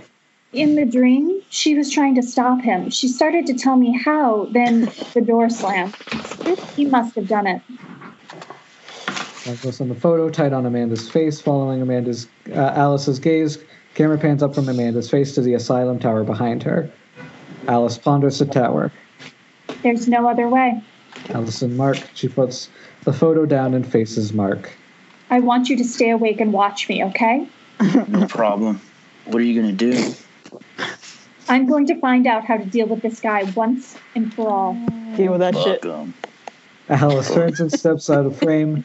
Close on Mark, still perusing the volume, his back to Alice. Suddenly, Freddy's claw shoots from the desk lamp and slams the book closed. Mark jumps, stunned. He blinks. Did that really happen? Then he grabs his mug of coffee and takes a long drink. Push focus full screen to the drawing of Mark's comic book creation, the Phantom Prowler. Suddenly, a huge hand holding a pencil comes into frame and continues the sketch. Slowly tilt up to Mark's tired face, filled with an artist's concentration. He glances off screen. The camera slowly follows him. Alice, asleep in his bed, tracks him close on her face until the dark wall behind her becomes the corridor in the asylum. She opens her eyes and sits up. Camera follows her, and she starts and moves down the corridor. Amanda, I need to talk to you. Alice walks past camera into shot and pauses. Sees the staircase, starts hurrying close. At the staircase, Alice glances toward the top. Instead of leading to a doorway, the stairs dead end against a brick wall. She climbs the stairs to the bricked-up doorway at the top. Laying her head on the wall, pressing her hand to it, she murmurs. Found you. Where are you going, piglet? This party's just starting.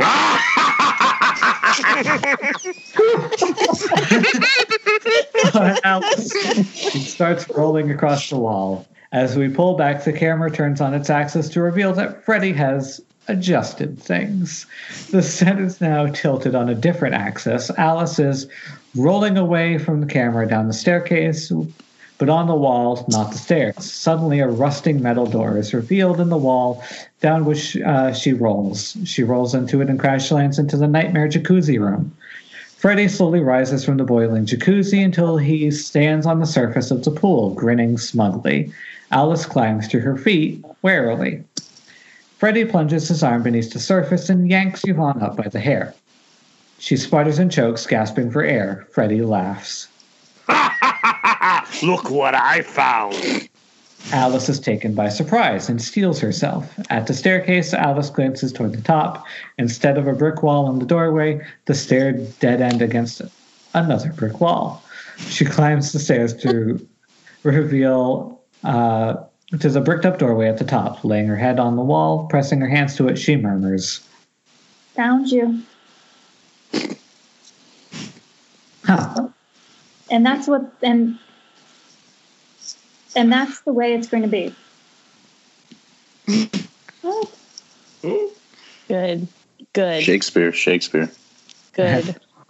To speak, she flails across the stomach, where Yvonne executes a backflip, as previously seen in her diving sequence, out of Freddy's grasp and onto dry land. Freddy staggers back and disappears into the jacuzzi. Alice and Yvonne run back up to the asylum and slam the door behind them on the now empty jacuzzi. We cut back inside the jacuzzi to reveal Freddy's hand emerge from under the still bobbing hat. Yvonne and Alice sprawl on the corridor. From where they land, Yvonne turns to Alice and throws her arms around her. Are you all right? Yeah. There we go. So that's him. And you're not crazy. No shit!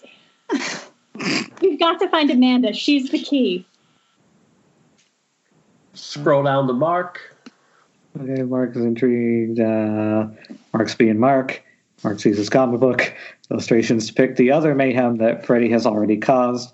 Dan's death and Yvonne's dive. You shitty son of a bitch! There's a drawing of him lying on the floor, reading a comic book. The drawing is followed by several blank frames. Mark stares a moment, touching the first empty frame, then turns a line drawing and begins to unravel into the comic book. It's a whirlwind of black and white comics roll around and slowly start to reveal Mark in color, backed against the wall of black and white. Freddy eyes scaffolding. Again with the scaffolding. He looks around amazed. Love it. Go back to reveal he's standing in a corner made by two walls of scaffolding. The tower above him, rusting, decrepit, held together at an odd angle. A nightmarish cross between Mark's comic stuff racks and the ones in his father's workshop. Mark looks around, frightened, starts climbing his way up and out. Freezes when he hears rip.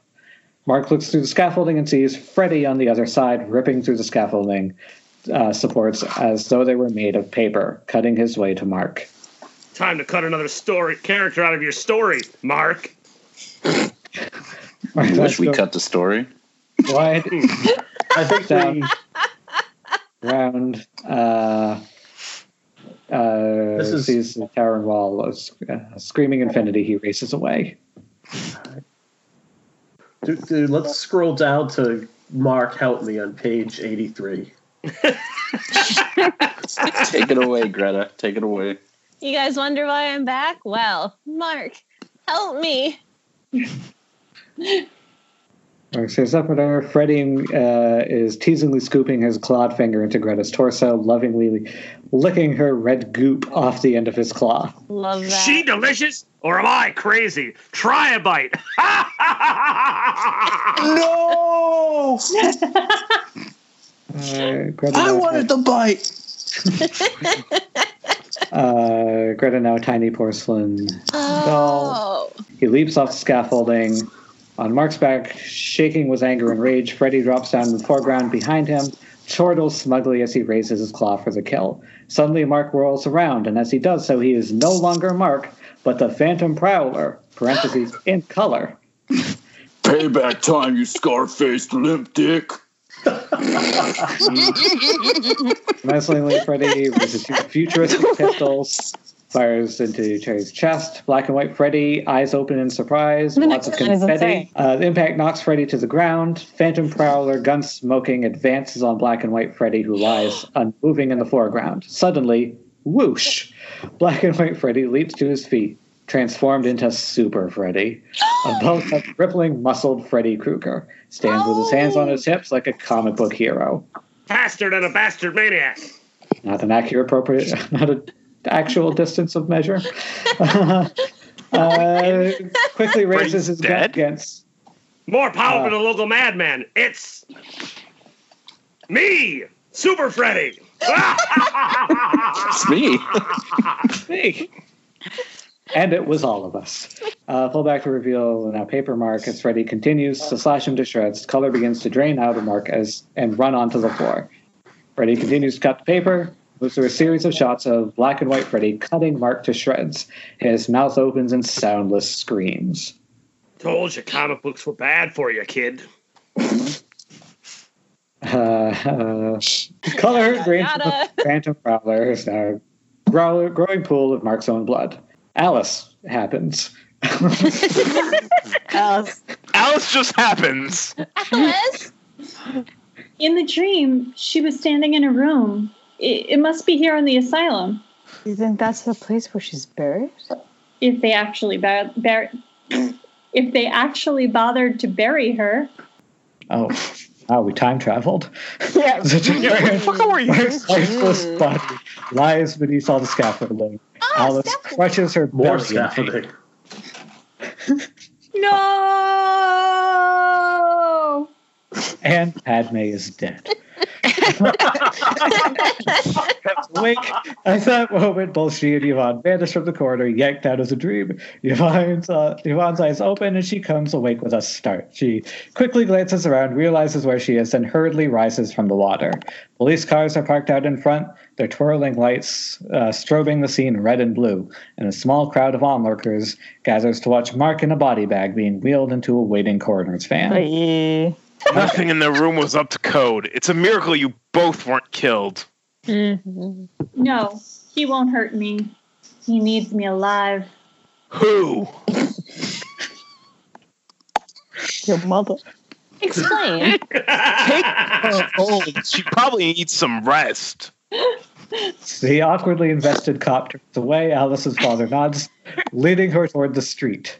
On the street, Alice purrs over the curb. Alice sees her, shrugs free of her father's arm, and runs towards the street. Yvonne! I know what Kruger's doing. Every time someone dies, he gets closer to finishing. What? Jacob, we've got to get him to Amanda before it's too late. But how are we gonna? We've got to go to the asylum and find her body. Mark said her soul's trapped with it. That's why she can't come to me. It must be. Alice! I've got to go. No!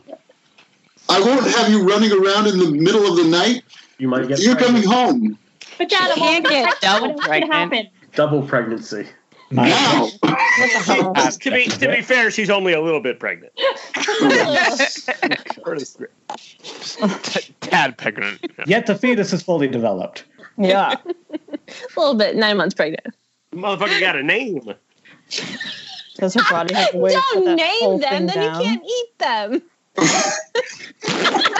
It's not a lobster. Sorry, good, Alice. good. If you name your baby, you can't eat it. So, therefore, never name your baby.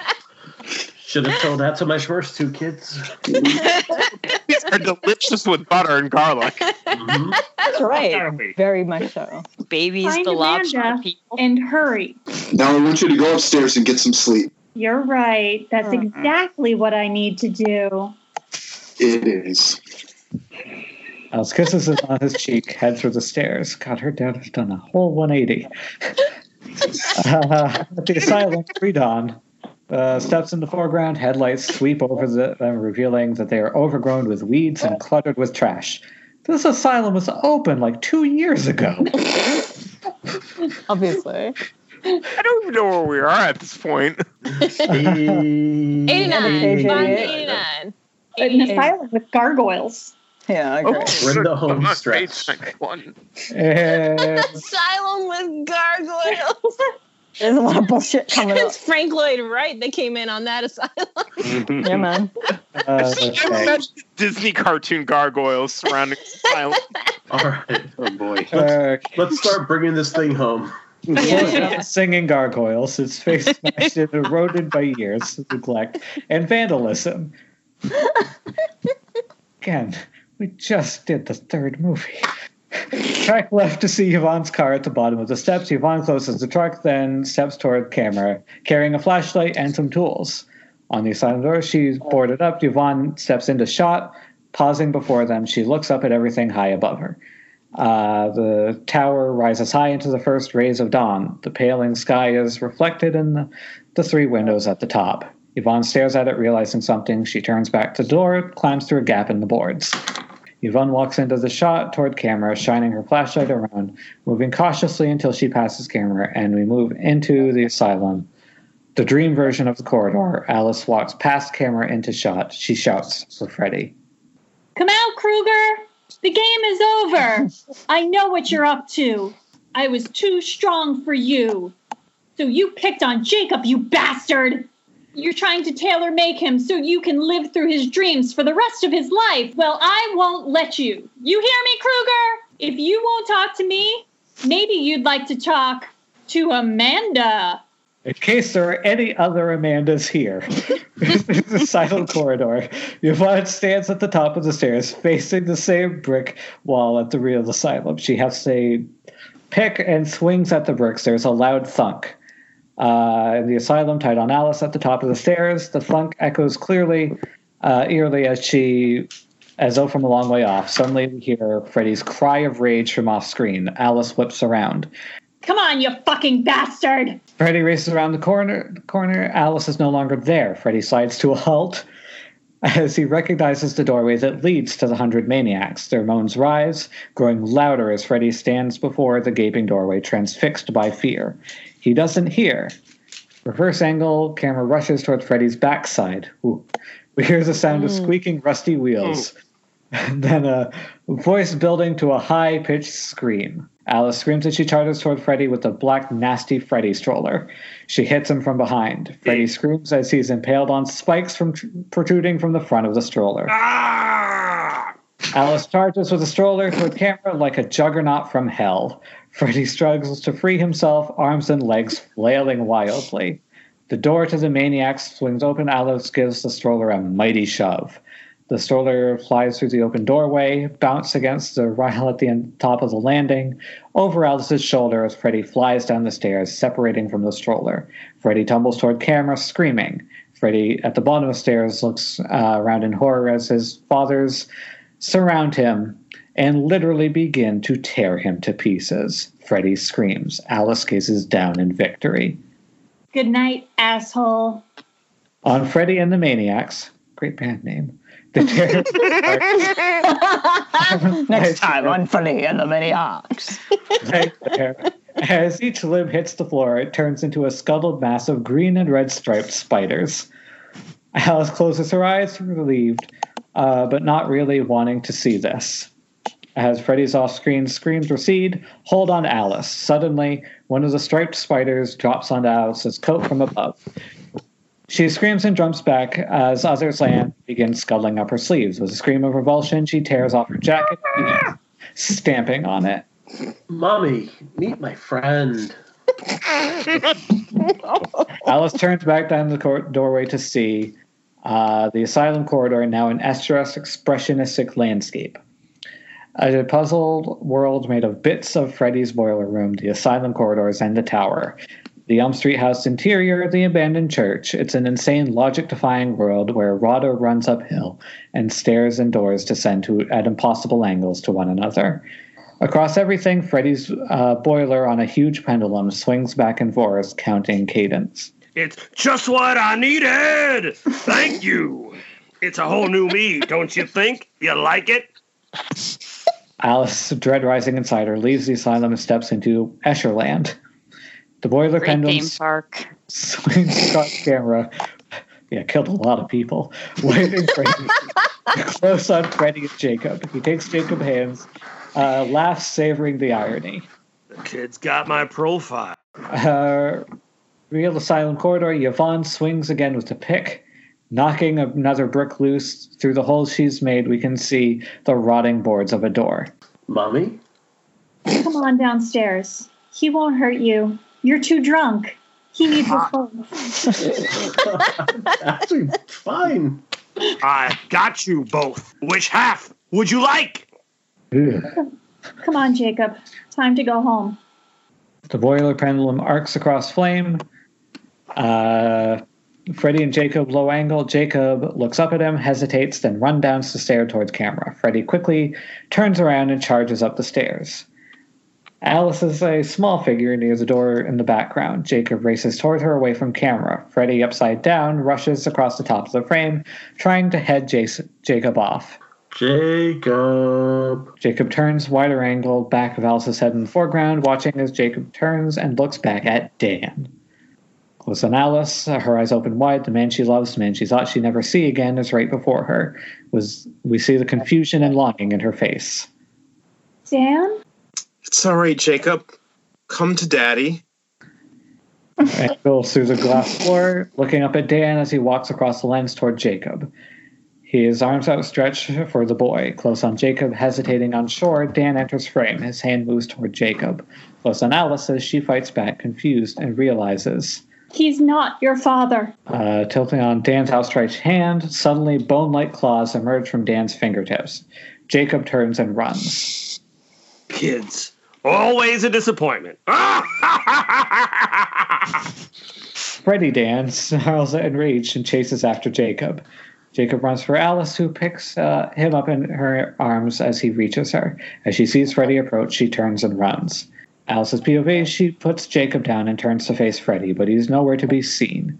Alice whirls around looking for him. Jacob's brow furrows in thought. Where is he? He's inside you, where he hides. What do you mean? The gaping hole. Oh, it's where he hides out, inside. That's how he found me. But how? He says it's easy, especially with sad people, with closed off people, with drunk, horny teenage people. This time, it's for keeps. Suddenly, Alice gets a new look of horror in her eyes as her face begins to distort. The back of Freddy's head begins to emerge through Alice's face. It keeps coming until his entire neck and head pull itself out and stare at her. Come on, Alice. Now we can really get to know each other. No, thank you.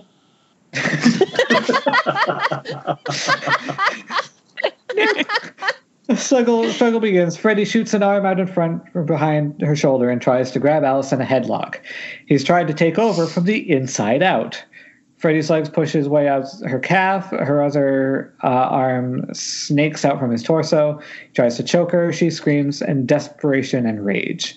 In the real asylum corridor, close on the inside of a door, as brick tumbles loosely and falls toward camera. Yvonne's face appears, peering into the gloom. In the asylum basement, Alice drops to her knees, falling through frame until her face fills the screen in an open-mouthed scream of anguish and pain. Get out! Get out! Real asylum, Yvonne furiously picks and pries away the bricks, trying to widen the hole she's made at the bottom of the door. She gets down on her hands and knees before the hole she's made in the bricks. She tries to push against the cracked and rotting boards of the door, but they won't give. In the asylum basement, Alice and Freddy are locked in combat. In the real asylum, Yvonne throws herself at the boards of the door. They split under the impact as she flies into the room. She gets to her knees and stares in awe at Sister Amanda, kneeling on the dust-covered floor, her back to Yvonne. Yvonne gets to her feet and cautiously approaches. On Amanda from behind, as Yvonne warily steps into shot, her hand slowly reaching out toward the nun's back. As Yvonne is about to lay her hand on Amanda's shoulder, Yvonne and Amanda begin turning. Cut to wide shot of Amanda's open door. Everything explodes toward camera, including Yvonne. Bye. Alice basement, and on the silent basement, on Jacob crying as he watches Alice, who is obviously losing the fight with Freddy. Amanda's voice close by suddenly cuts through the sound of the struggle. Jacob, Alice will not triumph. Jacob looks around, puzzled. Amanda's nowhere to be seen. Again, he hears her voice as if somehow standing behind him. Doing my fucking best. Only you can help her now, Jacob, you drunken child. There's a snarl of anger as if dismissing the thought. Jacob bounds up the bridge toward the struggling couple. Hey, leave her. She's no fun anymore. I want to go home now. Freddy looks at Jacob. He sees a different boy now. a nasty, evil expression on his face. Close-up of Jacob, his face begins to change, subtly at first, then not, as he becomes more like Freddy. Let's go. I want to learn stuff from you. Will you teach me? I cannot stress enough to the screeners that Freddy was not born like this. Freddy at first looks suspicious. Then smiles as he extricates himself from Alice, who looks at Jacob in horror. Freddy gives her an obscene kiss and separates from her. She sinks to the ground, exhausted and beaten. Freddy approaches Jacob, who smiles evilly. Suddenly, Freddy stops. He snarls as he sees something behind Jacob. Jacob turns and sees Amanda far above, silhouetted in the doorway to the asylum. Now, Jacob, unleash the power he has given you. Fuck you, Kruger. Very Freddy next. As he speaks, his mouth grows larger, impossibly large. A hole. A violet wide wind appears to be rushing from his mouth canal.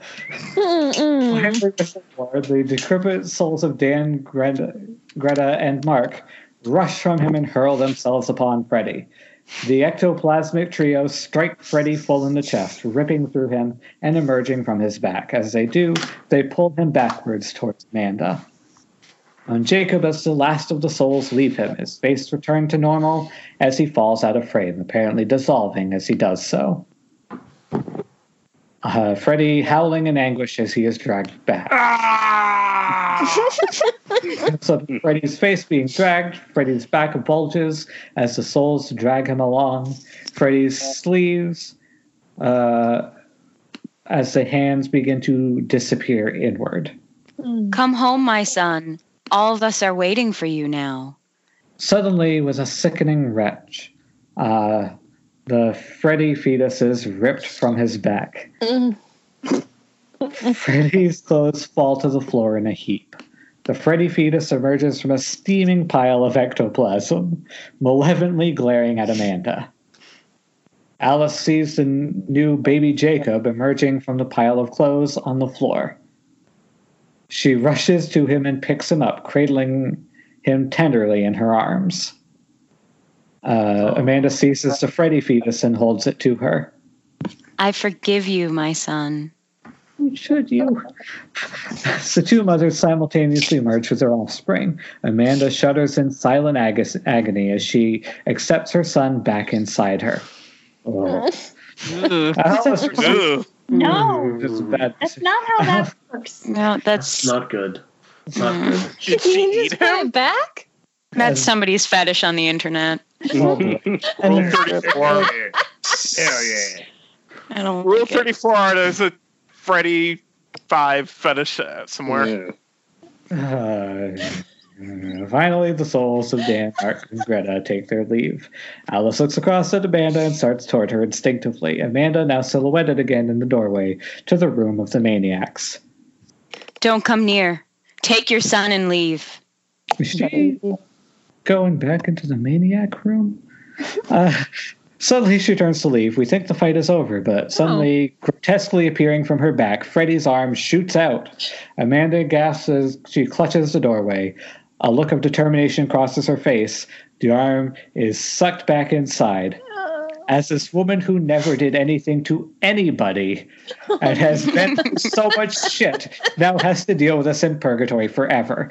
Awful howl of anguish, sound of the maniacs rise into a crescendo. Series of doors, starting with the one in front of Amanda, slams shut. One after the other until the final door right in front of Alice slams closed, blocking her off forever from Amanda. We hear the echo of that final slam and then silence. Amanda stands there, staring at the last door. The sound of a crying infant comes up on the track. In the park, it's sunny, serene. A picnic table rests beneath the shade of a tree in the middle foreground. Beyond it, children romp and play. The infant's crying grows louder as a baby's arm moves into the extreme foreground and stops. Two female arms reach and lift a crying cherubic infant. Follows the arms up to Alice as she tenderly cradles Jacob. Yvonne steps into shot, admiring the baby. You did good work, Alice. So did Dan. Yeah, I did. He sure loves to stay awake. I shoot straight. That's okay. He's got the rest of his life to catch up on his sleep. What? Said no mother of a newborn ever. No. Sweet dreams, Jacob Daniel. Oh, that's nice. Slowly dolly back in slow motion as a jump.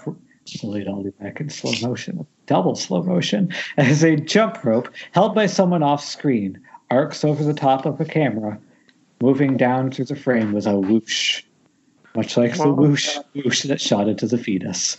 One, two, friends coming in you. Very white and soft focused bob into frame as the rope comes down over the lens one final time and we fade out. Yay. Nat, good work. Thank you. That was a lot of reading.